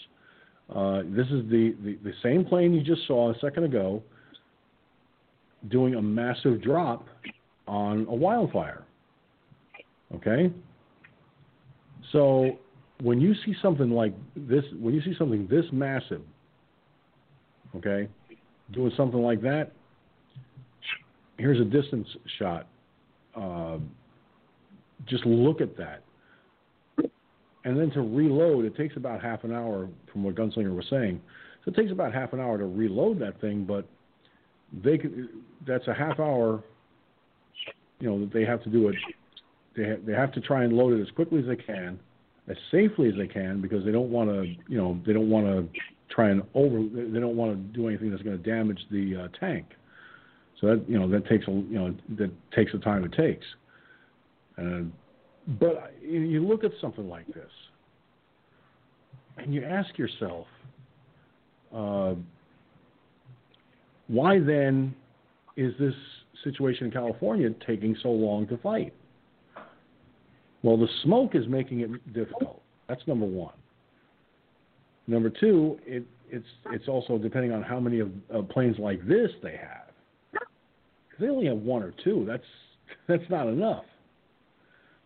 And I agree with Cherokee Rose, who's watching on Periscope. Cherokee Rose said, "Wow, that's a huge plane," and it is. It's a big Hawken plane. I mean, look, for anyone who's ever flown, a 747 is a big motherfucker to begin with. Okay, look at how many passengers a 747 can carry. Now, you rip out the seats, you rip out the interior to the point where you can fit a tank that's going to accommodate the kind of drops that are necessary to combat a wildfire. Now, think about how big that motherfucking tank has to be. That's a big boy. But yeah, you know, and like I was saying earlier there, you know, it takes at least 30 minutes, because think about it, this thing can carry 19,000 gallons of either fire retardant or water, okay? They got a pump sitting down there that can pump 1,000 gallons a minute. Well, that's 19 minutes right there. 19 minutes. Then at the same time, you got fuel trucks coming in there to refuel that baby, okay? And then the maintenance got to come in there and check everything, and the wheels, and the tires, and all that shit. So by the time you taxi to the runway and get airborne, at least 30 minutes. I'd say maybe closer to 40 minutes per drop like that. And that's flat. That's not including the flight time from the airport to the fire and from the fire back to the airport. So y'all follow me? So that's complicated system. Yeah, it is, and I do follow what you're saying, Gunslinger. It is. You got to factor in the refueling time, the maintenance checks of the plane itself, from the landing gear right on up the line. You know, all the checks that they normally would do on a passenger jet of that size, they're doing on this, and even more, because now you're talking about, you know, a tank that either carries just plain water or the fire retardant. Now, I want to switch back to the two images I showed on camera a moment ago. What you're seeing coming out of this plane, it's red.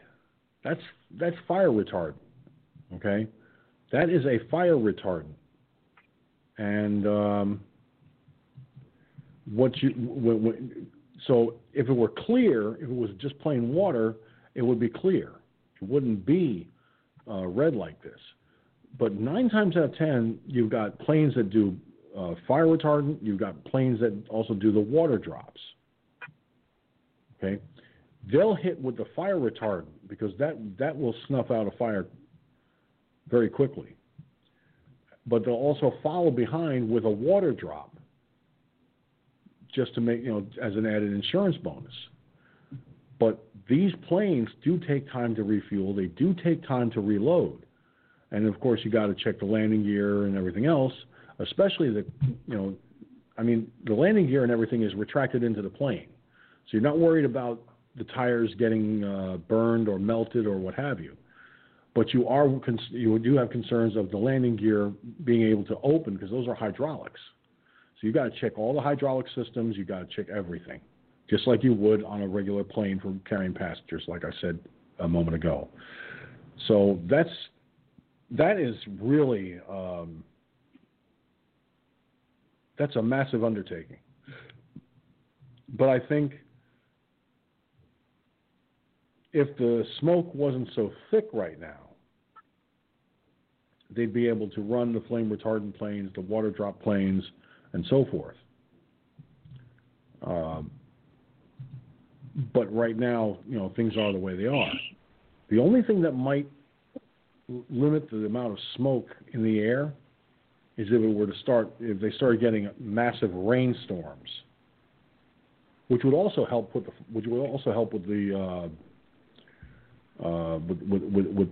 wildfires too.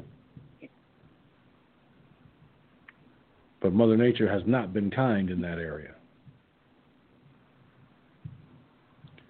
So it is a very big undertaking. It's a very dangerous job.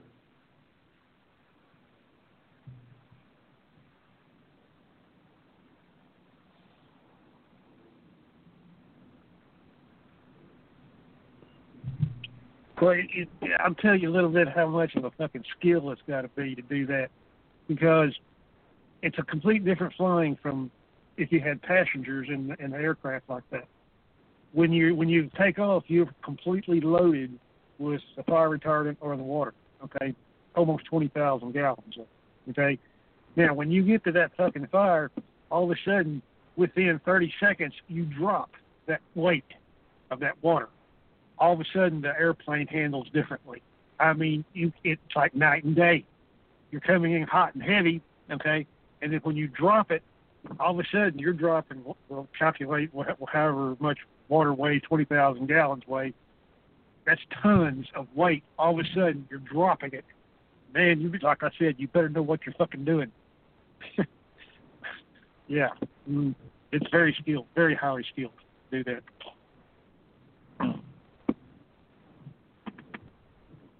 Yeah,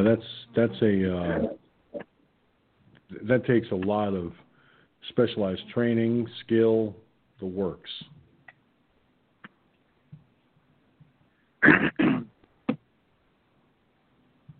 Because with the regular passengers, you ain't throwing your passengers out the window. You're landing with the passengers that you took off with. Here is different. You're talking, tons of weight. All of a sudden, boom, and it's different. It's a different mode of flying at that point. Crazy. That's why I get to pay the big bucks.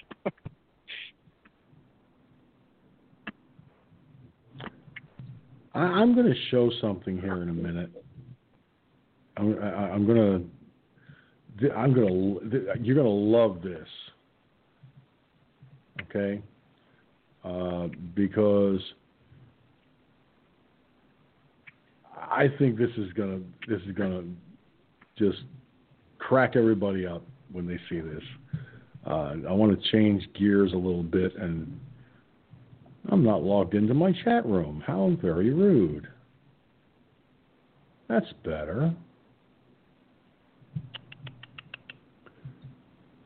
That's not fair. Now I'm going to share the link in the chat room with Gunslinger, but now I'm going to show this on the video feed. Wait till you see this, folks.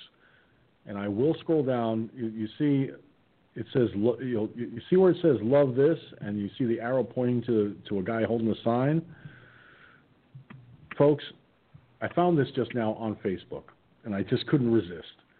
There are two people with signs that one says "Dump Trump," and the other one says "Trump equals liar." But the guy on the very left, closest to the road, has his that says "Two dumbasses," and the arrows are pointing right at them. And the person who posted this, and the person who took this picture, wrote on it, "Love this guy." Obvious Trump supporter. So yeah, the Dump Trump and Trump equals liar protesters are dumbasses.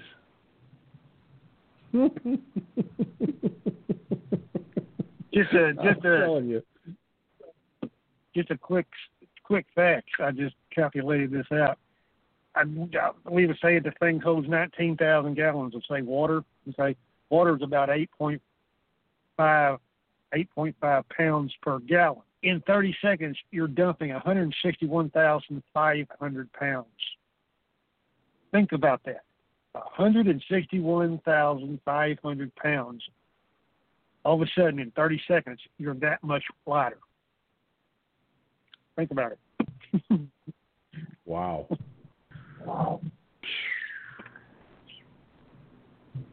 Incredible.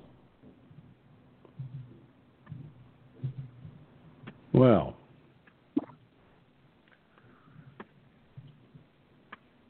let's move along here. Hang on a second, I gotta wait for this video to start so it doesn't bother my ears. I hate these auto start videos. They're a pain in my ass. Used to be able to stop them and they'd stay stopped. Not anymore. Well, apparently the Trump campaign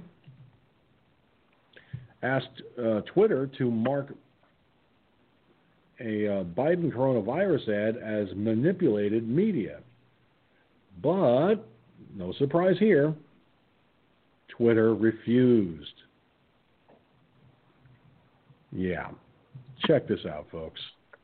The Trump campaign on Tuesday asked Twitter to label a video posted by Joe Biden's campaign as manipulated media over a clip that they say takes President Trump's words out of context and has been repeatedly fact-checked as incorrect manipulation. But the company declined to do so, according to emails. The video purports to contrast what Trump says in public versus in private on the coronavirus, accusing him of lying to the public. One of the examples of Trump's public comments in the video is from a February 4th, let me try that again, folks. A February 28th campaign rally at which Trump appears to be calling the coronavirus a hoax. The coronavirus, and this is their new hoax, Trump is heard saying in the Biden video. The splicing is identical to how the Biden campaign cut a video of the February 28th address in a March video that got 4 Pinocchios from the Washington Post and was panned by several other fact checkers. The president did not say this is their new hoax immediately after he said coronavirus in his original comments. As the ad makes it clear and makes it appear, boy, I'm doing good. He made the hoax comment several sentences later. Trump was still talking about the coronavirus when he said the hoax part of the comment, but it was in reference to the media and how it covered his impeachment trial. The Post took issue with the edit, saying it was misleading. Trump has misled about his administration's response to the coronavirus, the Post claimed. But that does not excuse this kind of video manipulation. This is a clear example of deceptive editing, specifically what we label omission. But the Biden campaign nevertheless re-upped its use of the clip on Tuesday, and after a request from the Trump campaign to label the video as manipulated, Twitter declined to do so.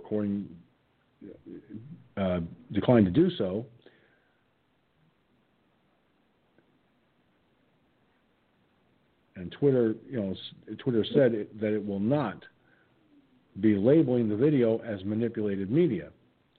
Joe Biden relies on lies and fabrications and doctored videos to attack President Trump's phenomenal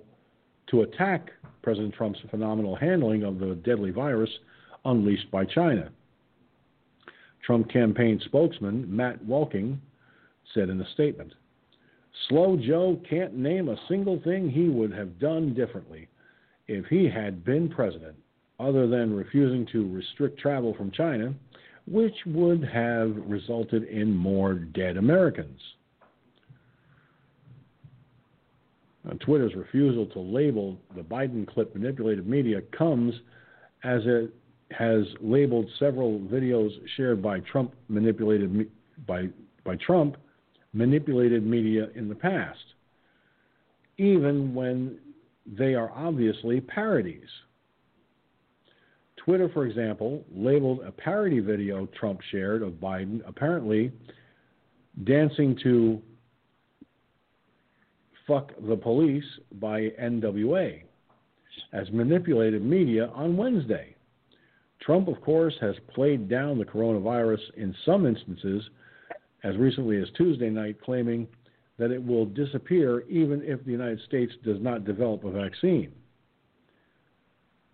But Donald Trump is the most dishonest president in American history and one of the least credible human beings in the world, Biden campaign spokesman Andrew Bates said to the Post in March in response to its fact check of the Biden ad at the time.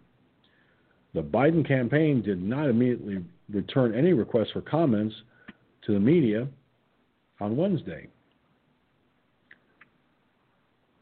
Bates went on to say back in March, "We don't trust his next day cleanup attempt," and he has made many comments in the same vein. The Biden ad tweeted Tuesday goes on to purportedly characterize what Trump says in private about the coronavirus. In quotes phone calls of Trump speaking on the record to journalist Bob Woodward for his book on Trump's presidency, in which Trump called the virus a killer and the plague. Trump, of course, was not speaking in private at the moment. It was an on-the-air conversation with a journalist. Further, Trump has used the terms plague and killer to refer to the coronavirus repeatedly in public, including before his April interview with Woodward. He called the virus a tough killer on March 21st. He called it a plague in a White House press briefing April 1st. These were not the only times that Trump called the coronavirus a plague or a killer. So we see the liberal bias of the social media platforms, especially Twitter in this situation. Twitter has decided to attack President Trump, but leave Biden alone, so you can see where their loyalties lie. They'll let Biden lie through his teeth all he wants, or at least his campaign, or both. But when Trump tells the truth and is honest and just shares a parody or two, oh no, he's being dishonest, he's lied to the American people, blah, blah, blah. So Twitter thinks it's going to get away with this. I think people need to stop letting Twitter get away with this kind of one-sidedness. But that's just my opinion. Gunn?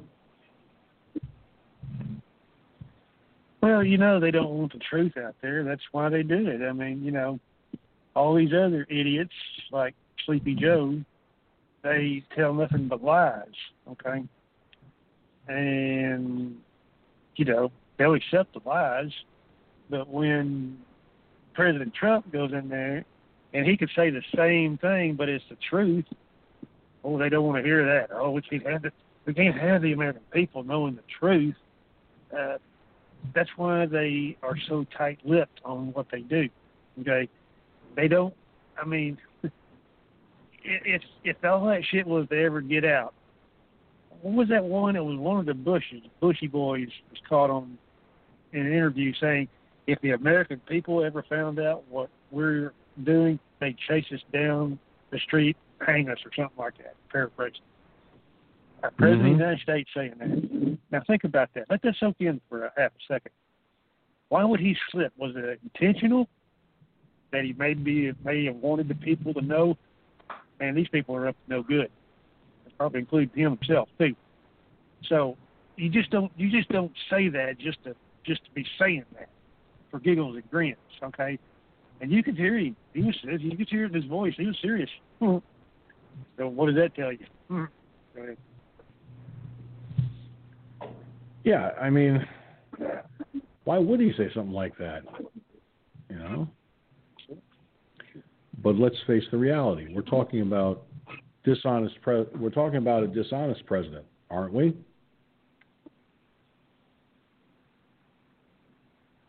Well, most of them have been dishonest, okay, to a point, more so than others. But now you get an honest president in there, pretty much, okay, and the truth is coming out, and they're going, it's countermeasure. What can we do to counter this? How can we?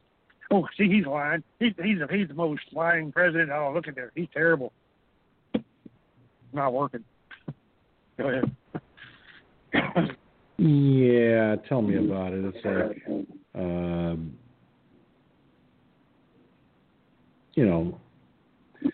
look at when Clinton was in office. Well, I love using this example, folks. I really do, because it shows the stupidity of the left. Remember when Bill Clinton said, and I quote, "I did not have sexual relations with that woman, Monica Lewinsky, but I got a blowjob under the Resolute desk." Now, he didn't say that, but, I just threw that in for shits and giggles. But then he went on to admit that he did something with Monica Lewinsky. So he admitted he lied, even though he was claiming to be telling the truth. Kind of makes you want to scratch your head and think about that, huh, folks? Of course, now we also know why Hillary stayed with him, for political reasons, purely political reasons. Look at Obama, my favorite line in the world. Oh, let me see here. Let me see if I can track that one down. I have that clip on my Blog Talk Radio switchboard here. So let's see.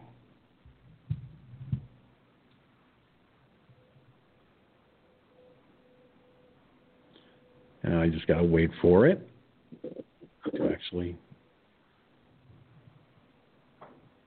put in the search. Let me see here. Now I just got to find it.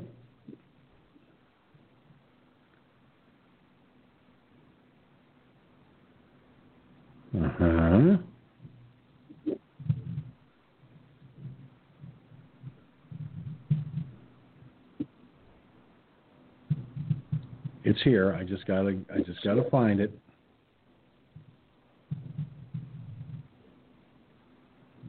Here it is.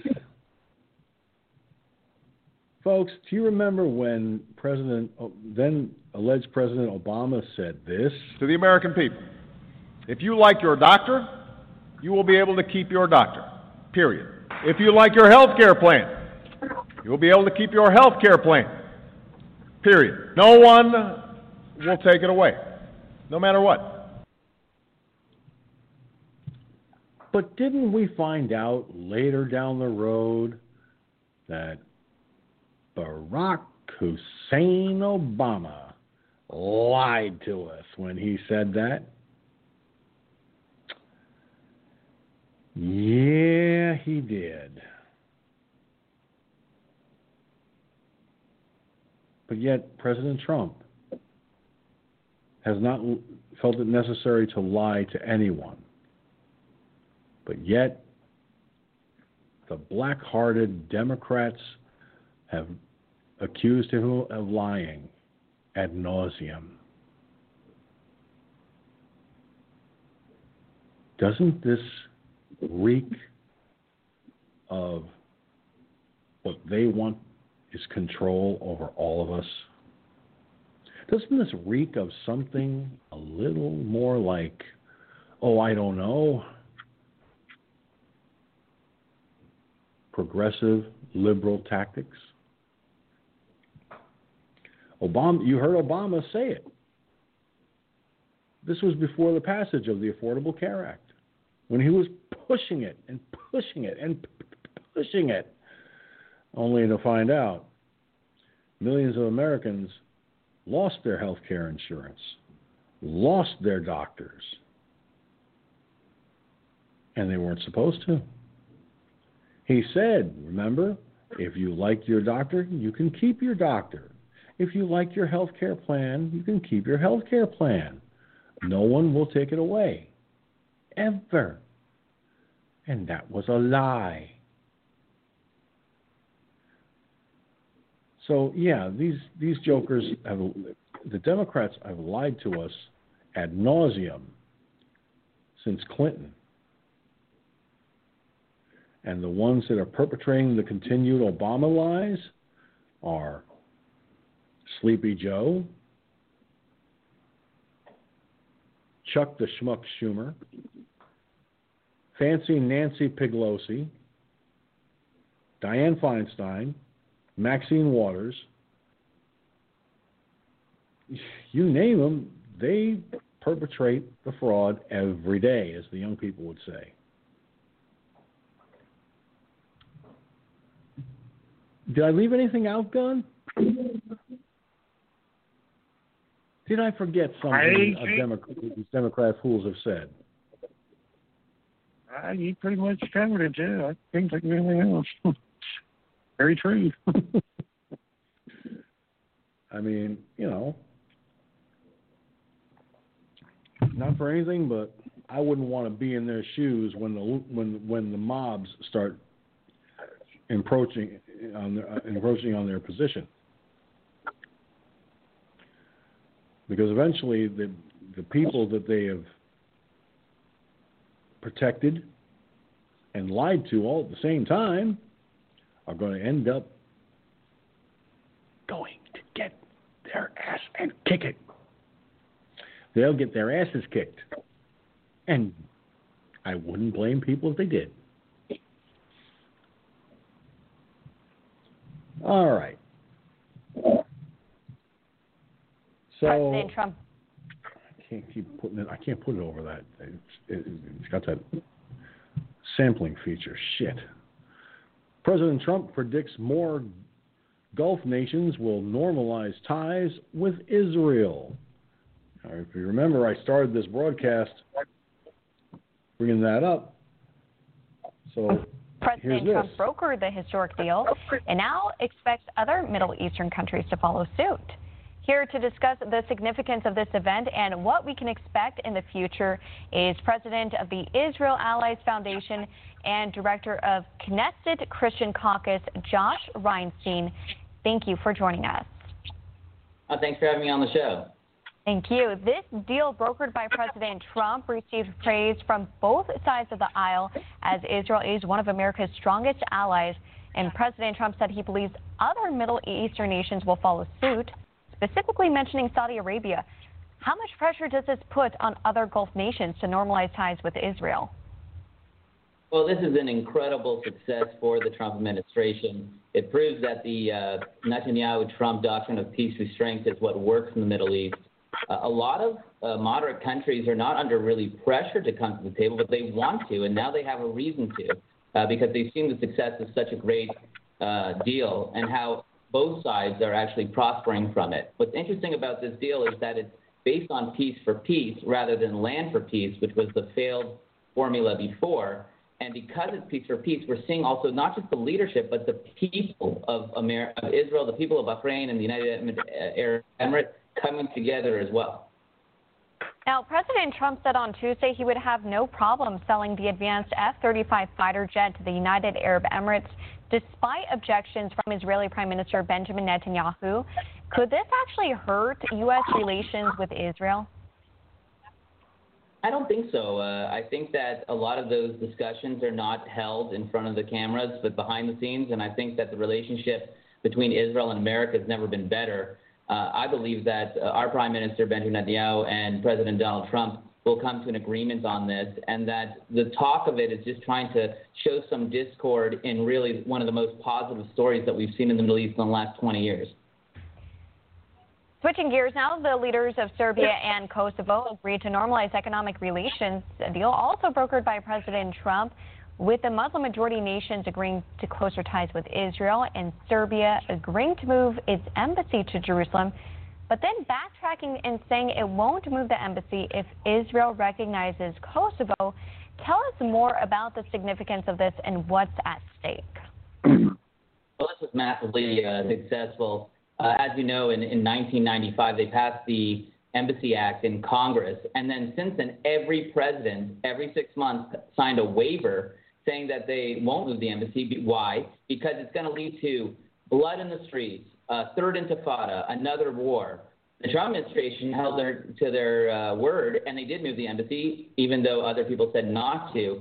And it's actually brought the exact opposite. Now we see peace in the Middle East. Now we're seeing countries moving their embassies to Jerusalem. So the fact that we have the first Muslim country that is moving their embassy to Jerusalem and that peace is getting closer is really a testament to the success of the new doctrine of peace through strength that Trump is bringing to Israel. What he's saying is that Israel is the only free democracy in the Middle East, and we need to strengthen that. And in my book, Titus Trump and the Triumph of Israel, I go into the reasons why also this is because of the fact that the base who vote for the Republican Party and Donald Trump are Bible-believing Christians who understand these needs so importantly. And it's interesting you say that because back when President Trump announced that the U.S. was moving its embassy from Tel Aviv to Jerusalem, there were some on the left saying, oh, this is, as you pointed out, going to cause violence. But then you saw other countries follow suit, Guatemala, for example, and now you're seeing this Middle East peace. And as you mentioned, you have a book that delves into President Trump's efforts to attain peace in the Middle East. What can you tell us about that? Well, you're 100% right. I mean, we're seeing incredible support for the president's moves. Even Malawi, the first African country, just said that they're going to move their embassy to Jerusalem. So all those dire warnings that this is going to lead to bloodshed was actually 100% disproven. And I think people on the left are starting to understand that land for peace doesn't bring peace in the Middle East. Strength does. Now, as you mentioned, I wrote a book. It's called Titus Trump and the Triumph of Israel. And what it does is it shows how when Bible-believing Christians get involved with political advocacy for Israel, when Bible-believing Christians take their biblical support and turn it into real political action, incredible things happen, because people who believe in the Bible are more qualified to understand what's happening in the Middle East than people who don't. You have to look at it through a biblical lens. And that's what we show in the book. But more than that, it shows and predicts that this is going to happen. And so it's a very timely book because it was written in January, February, and now all the things that we talk about are going to happen and are actually coming to pass.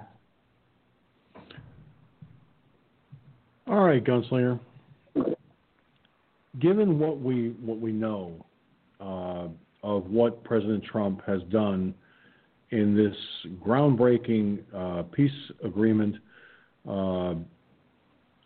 and more Middle Eastern nations are planning to sign on board with it, with the exception of perhaps Palestine.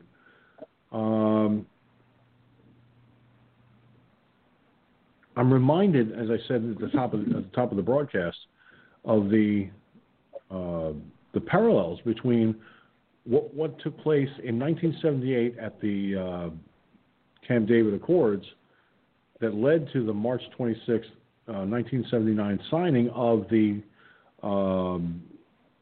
peace agreement between Egypt and Israel, the one that was signed by Egyptian President Anwar Sadat and Israeli Prime Minister Menachem Begin. So we look at this, okay, and we look at what they did then and what Jimmy Carter was able to accomplish. And I'm not taking anything away from Jimmy Carter. He may be a Democrat, but he did something that was historically considered impossible and still made it possible. And that peace agreement between Egypt and Israel has lasted all these years. Now, fast forward to our current situation, everybody attacked the president because he said, they said everything but the truth in some cases. So this peace agreement in the Middle East, is this something that is likely to not only take root and grow, but is it going to prove yet again that President Trump is a deal maker? That because of his skills in making deals, he was able to broker a peace accord between these nations. Go ahead.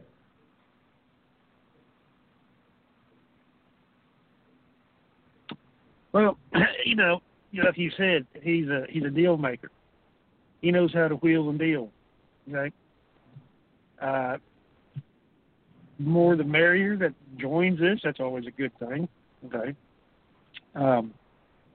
But it's only going to go to a certain point because, you got countries over there that's not going to have nothing to do with it. They want to take over the world. Muslim countries are one of them. They don't want peace. I mean, look at them. Look at what they do. Okay. They want to eliminate everybody, and I guess they want to rule the world by themselves. That's not going to happen, but that's their screwball ideas. So, but as you get, the more that gets onto this, well, hell yeah. I mean, that's always a good thing, okay? But you're still going to have your factions out there that not going to want any part of it. And going to go ahead and try to blow everybody up. That's the way the world works. Well, yeah, there's going to be those who will not want to sign on board because, they like the status quo the way it is. But I suspect there's going to be nations joining in down in the Middle East that, for the lack of a better way of putting it, have been bitter enemies with Israel and are finding that the old ways just do not work. Now, there may be some within the Muslim nations. One or two Muslim nations may sign on to this thing, But there's no guarantee that they will live up to their end of the bargain. At the same time, too, we may get surprised. We may get shocked if they do actually live up to their end of the bargain. I'd be damn surprised if they did.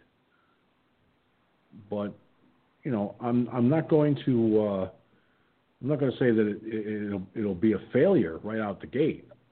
But I will say caution is advised. But just the nations involved in this peace agreement right now, this is a historic opportunity, a very historic thing, and this is why President Trump was nominated not once but twice for the Nobel Prize. And if he wins the Nobel Peace Prize, that could all but guarantee his victory in November. You know that? Well, yeah. I mean, you know, that's they ought to take it away from little Bummer. He didn't do a damn thing. So I think he got 1, 2. So he didn't do nothing to deserve that. Trump, on the other hand, has done something to deserve it. It's like respect. It's not given; it's earned. Exactly. Respect is not a cheap suit that you sell and resell secondhand. Respect is earned. And when Prime Minister Benjamin Netanyahu was at the White House to sign this peace agreement, you know, he spoke of how, you know, this is a wonderful day for the people of Israel and the people in Middle Eastern countries that are signing on to this. And to get that kind of agreement from these nations that signed this peace agreement in the first place, that took major footwork. And President Trump proved he's got the skills to do the footwork.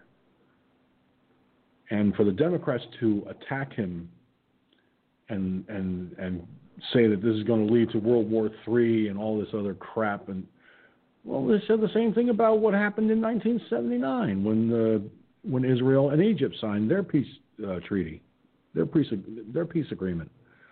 Well, didn't happen, did it? It ain't going to happen this time either.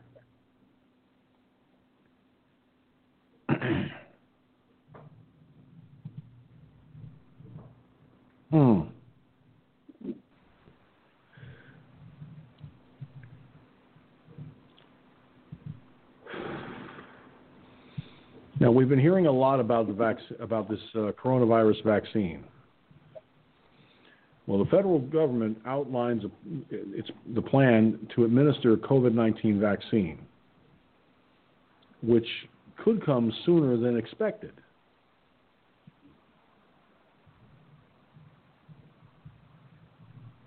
All right, here we go. Federal health agencies and the Department of Defense have revealed a coronavirus vaccine playbook, which outlined how shots will be administered across the U.S. This comes as several companies are nearing the final stage of vaccine trials. In a report to Congress, the CDC put forward a plan they said is much larger in scope and complexity than seasonal influenza and other previous outbreak-related vaccination responses. Their playbook is geared towards state and local governments, which will take on the responsibility of developing precise plans for receiving and distributing the vaccine. Other details of the distribution campaign included its source of funding. The plan is currently set to be backed by taxpayer dollars, which will enable any American to be vaccinated without having to pay out of pocket. The plan will also require most people to get 2 doses of the vaccine. They will reportedly need to get the second dose between 21 and 28 days later from the same manufacturer. The government is hoping to launch the campaign gradually in January or possibly later this year. Resources will first be prioritized for certain populations, including at-risk groups, healthcare workers, and other essential employees. Health and Human Services Secretary Alex Azar has reaffirmed the government will be working on all levels to ensure Americans can receive the vaccine as soon as possible and vaccinate with confidence. He also said Americans should know the vaccine process is being driven completely by science and data. There are over 170 possible coronavirus vaccines being developed across the world right now. At least 35 of those are under clinical evaluation. So the possibility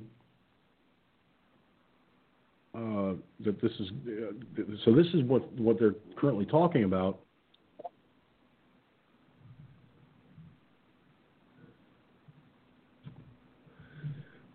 And in a related story,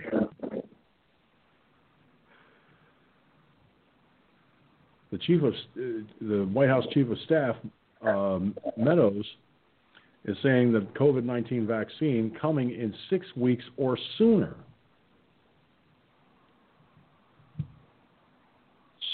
Now, it says here that Mark Meadows, the White House Chief of Staff, has said he's confident a coronavirus vaccine can be ready within the coming weeks. On Wednesday, he confirmed the U.S. is advancing several vaccine trials at the same time and emphasized incoming data has been mostly optimistic. Meadows stated, "I don't know that this is going to happen much faster. We'll get to a yes or no on whether it works at record speed."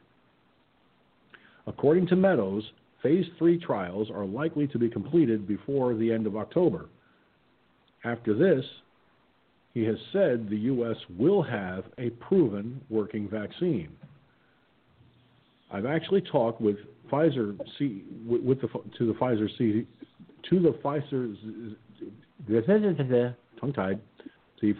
CEO. They're very optimistic that they can have something by the end of October, explained the Chief of Staff.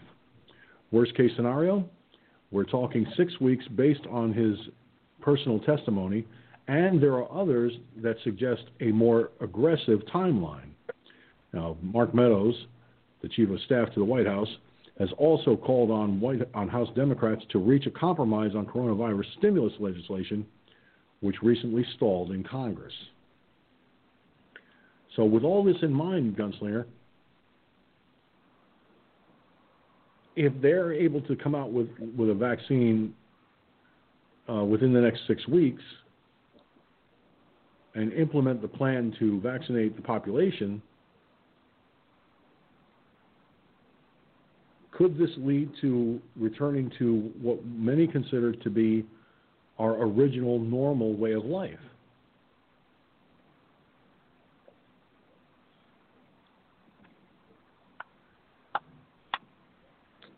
Gun? Well,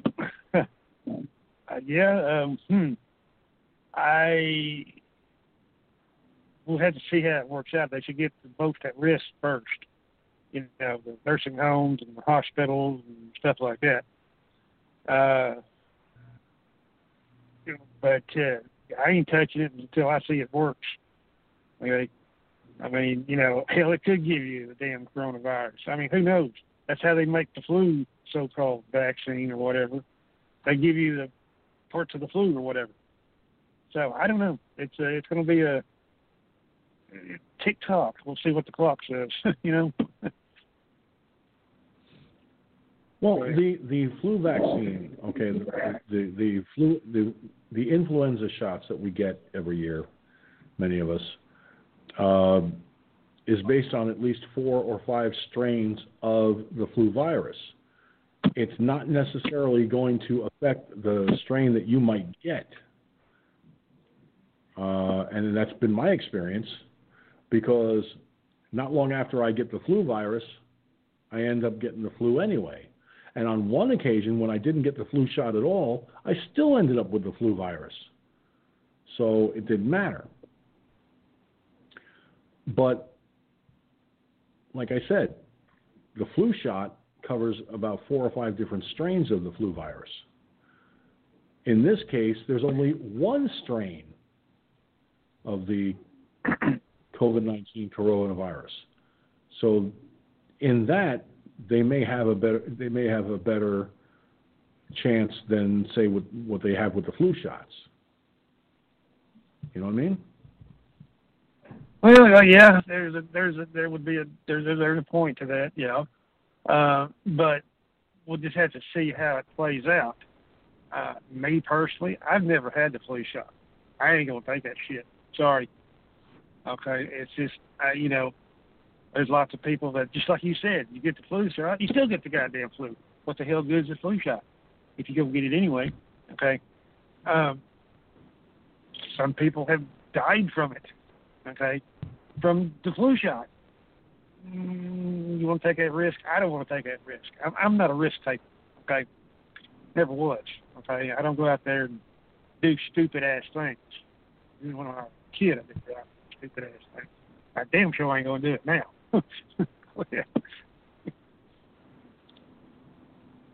Well, you want to talk about something that's really stupid? From Sleepy Joe comes this pearl of information. Biden says he may have the authority to implement a national mask mandate. Take a listen to this. Joe Biden has reiterated he will implement a national mask mandate if he's elected president this year. During a news conference in Delaware, the Democrat presidential candidate said his legal team believes he has the authority to mandate mask wearing. This came after he previously stated he's not sure whether that order would even be enforceable. Biden claimed if he can't impose it, he will propose the mandate to every U.S. governor. He added, "We must do it." There's a question. I think it can be answered in the positive of whether I can mandate over state lines that every single state has to comply. Our legal team thinks I can do that based upon the degree to which there's a crisis in those states, how bad things are for the country, and if we don't do it, what happens?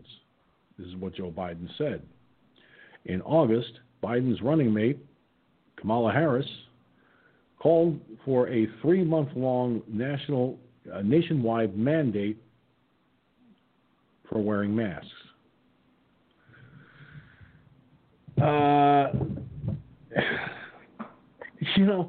This guy has got about as much brain matter as a dead flea, and that ain't very much.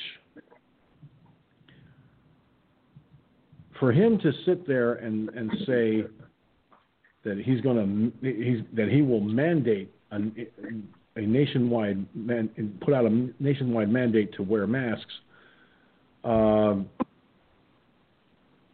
Yeah. Okay. And your legal team says they think it's legal? I don't think so. I really don't, because if it were, I think President Trump would have done it by now. And he didn't. Now, the governors in some liberal states have mandated mask wearing, like here in New York. I still see people walking around without a mask on from time to time. Now, in regards to the vaccine story that we just talked about a moment ago, Cherokee Rose, watching on Periscope, said that vaccine will be too new regardless. No way I or my family would take that for a very long time.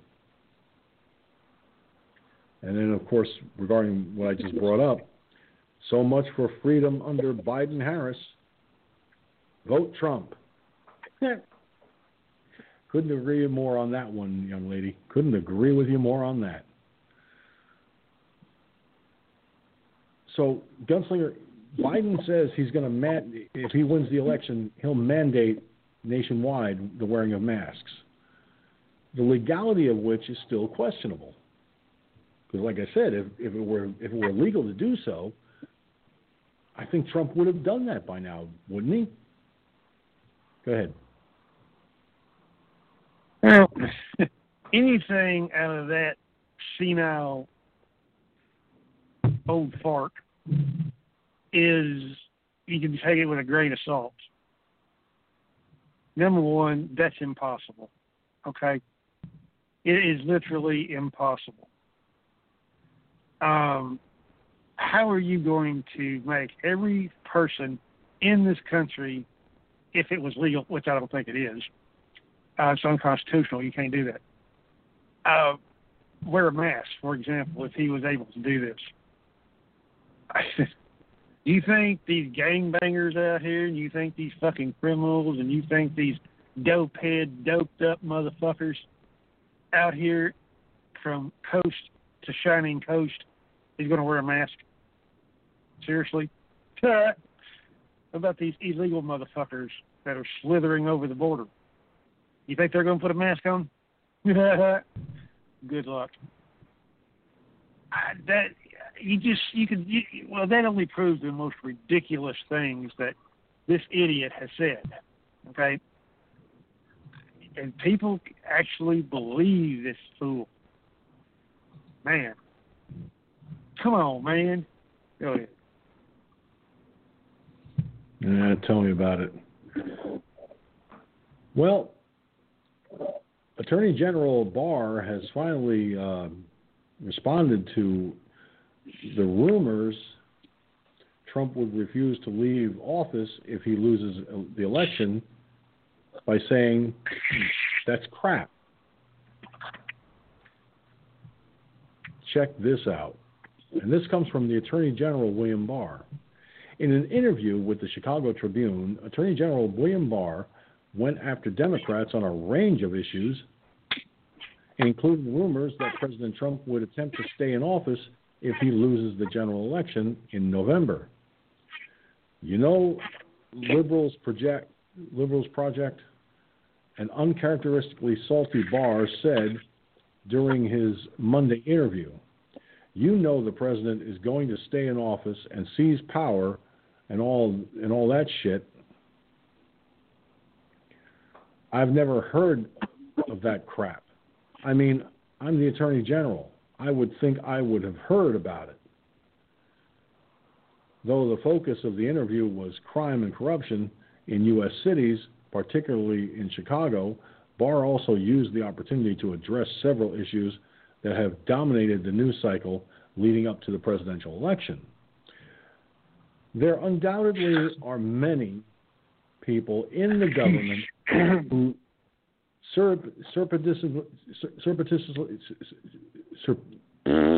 boy, I'm doing good with the tongue tie here tonight, folks, who surreptitiously work to thwart the administration.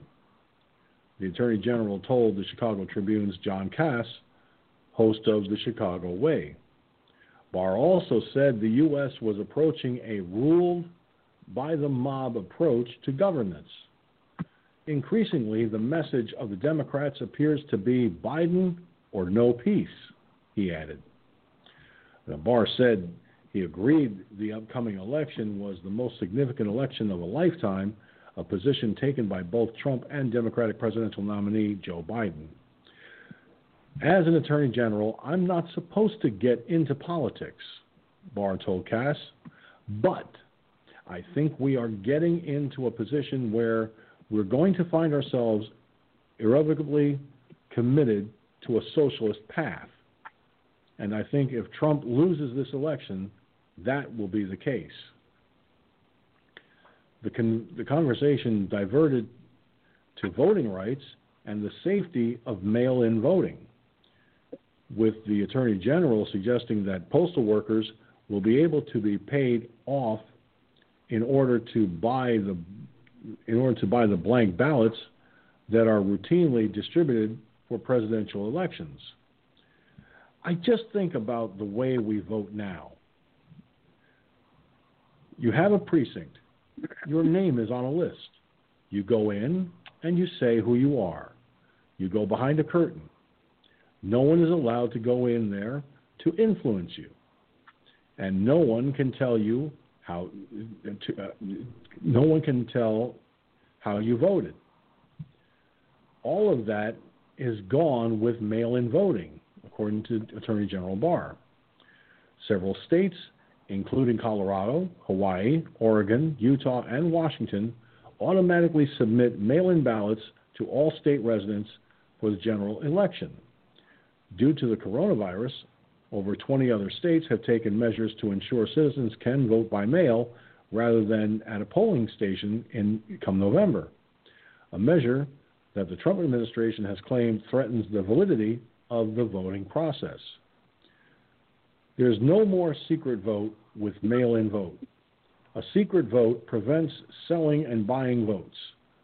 So now we're back in the business of selling and buying votes, Barr told Cass. And the capricious distribution of ballots means harvesting, under influence, outright coercion, paying off a postman. Here's a few $100, give me some of your ballots.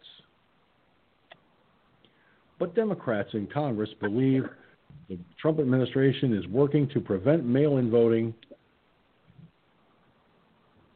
to circumvent voting during the general election in an attempt to sway the 2020 presidential election results. Congressional Democrats initiated an investigation following comments made by Trump suggesting he purposefully blocked funding to the U.S. Postal Service to prevent their ability to cope with the expected increase of mail-in ballots as a result of the pandemic. Now, the House passed a bill that would grant the United States Postal Service $25 billion in funding to aid them with the increased mail load through the election. The bill is currently awaiting the Senate's vote, though the White House has already said they would veto any such bill.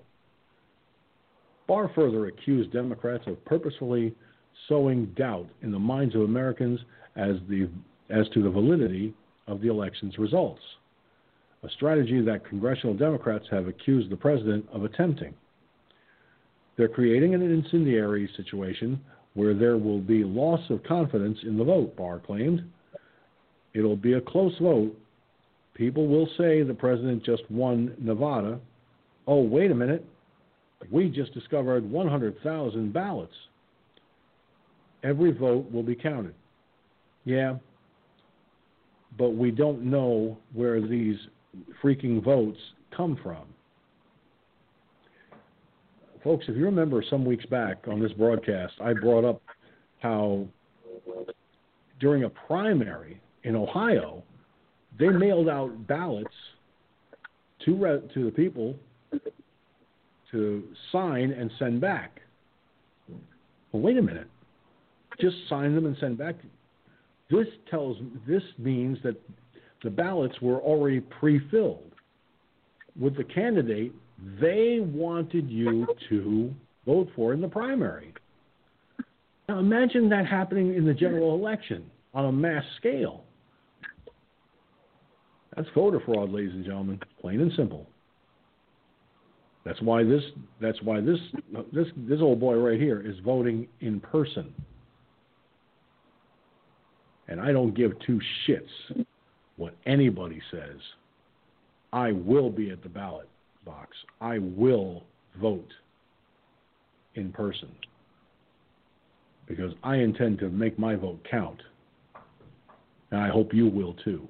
Gunslinger?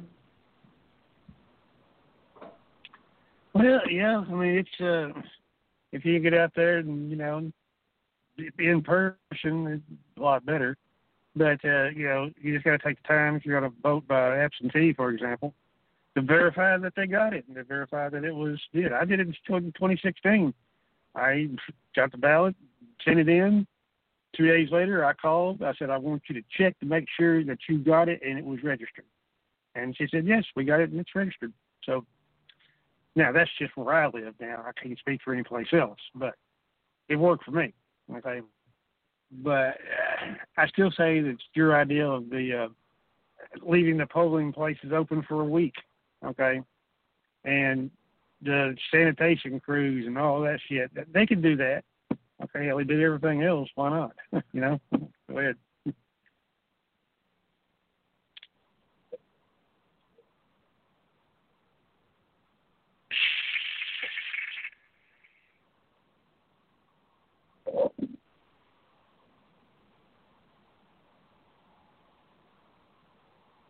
What George got to do? Was everything?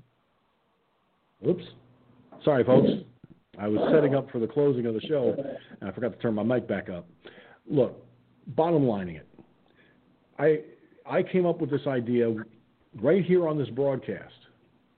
And if I can come up with that kind of an idea, why can't they?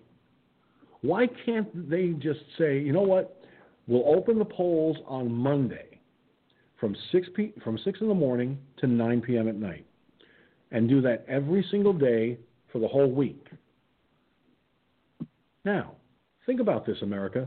If they were to actually do that, the necessity for mail-in voting would be cut out. And the only mail-in votes that would be necessary would be the absentee ballots when people are going on vacation or know that they're not going to be able to vote on Election Day in person. So, it's a simple idea.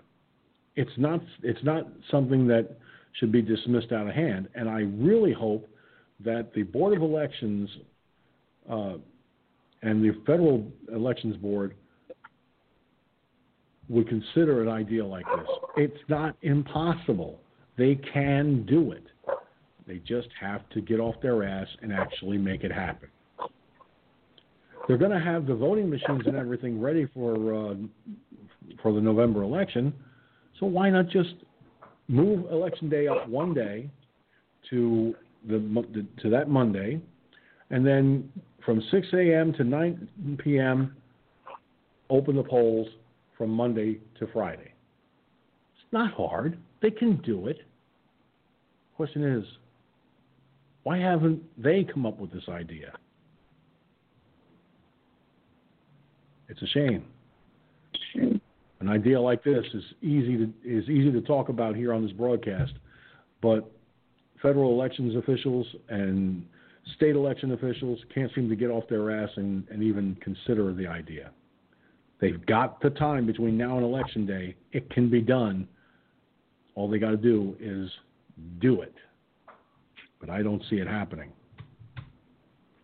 But America, you can actually push them into doing it by calling your Board of Elections and say, look, why don't they just open the polls Monday at 6 a.m. and close them at 9 p.m. and do the same thing Tuesday, Wednesday, Thursday, and Friday? It's not impossible. It can be done. So why not do that? Well, that's what we need, America. We need you to do that. Call your Board of Elections. Make that suggestion to them.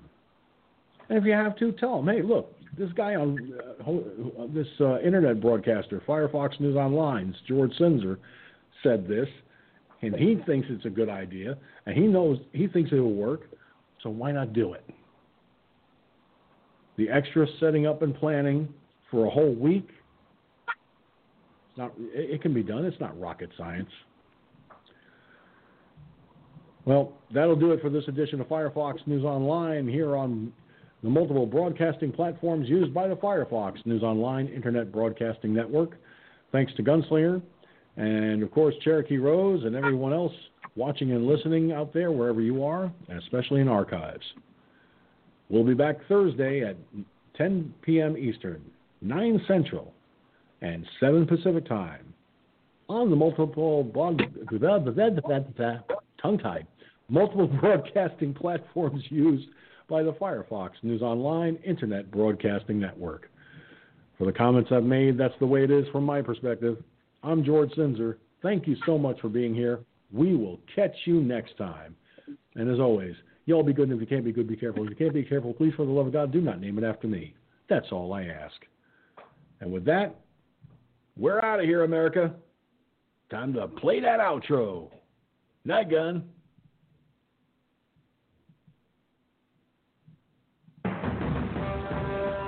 Thank you for tuning in to Firefox News Online. Firefox News Online is a production of Firefox News Online Productions. Any rebroadcast, transcript, either in whole or in part, without the express written permission of Firefox News Online Productions and its owner, is expressly forbidden. Copyright 2020, all rights reserved. Send your comments to us by writing comments at firefoxnewsonline.com. That's comments at firefoxnewsonline.com. Also, if you have any stories or topic ideas you'd like to share with us, send them to wereport@firefoxnewsonline.com. That's wereport@firefoxnewsonline.com.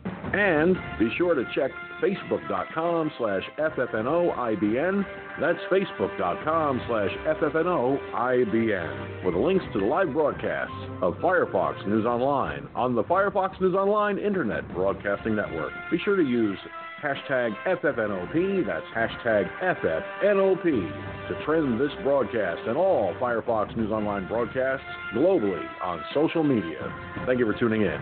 We'll catch you on the next edition.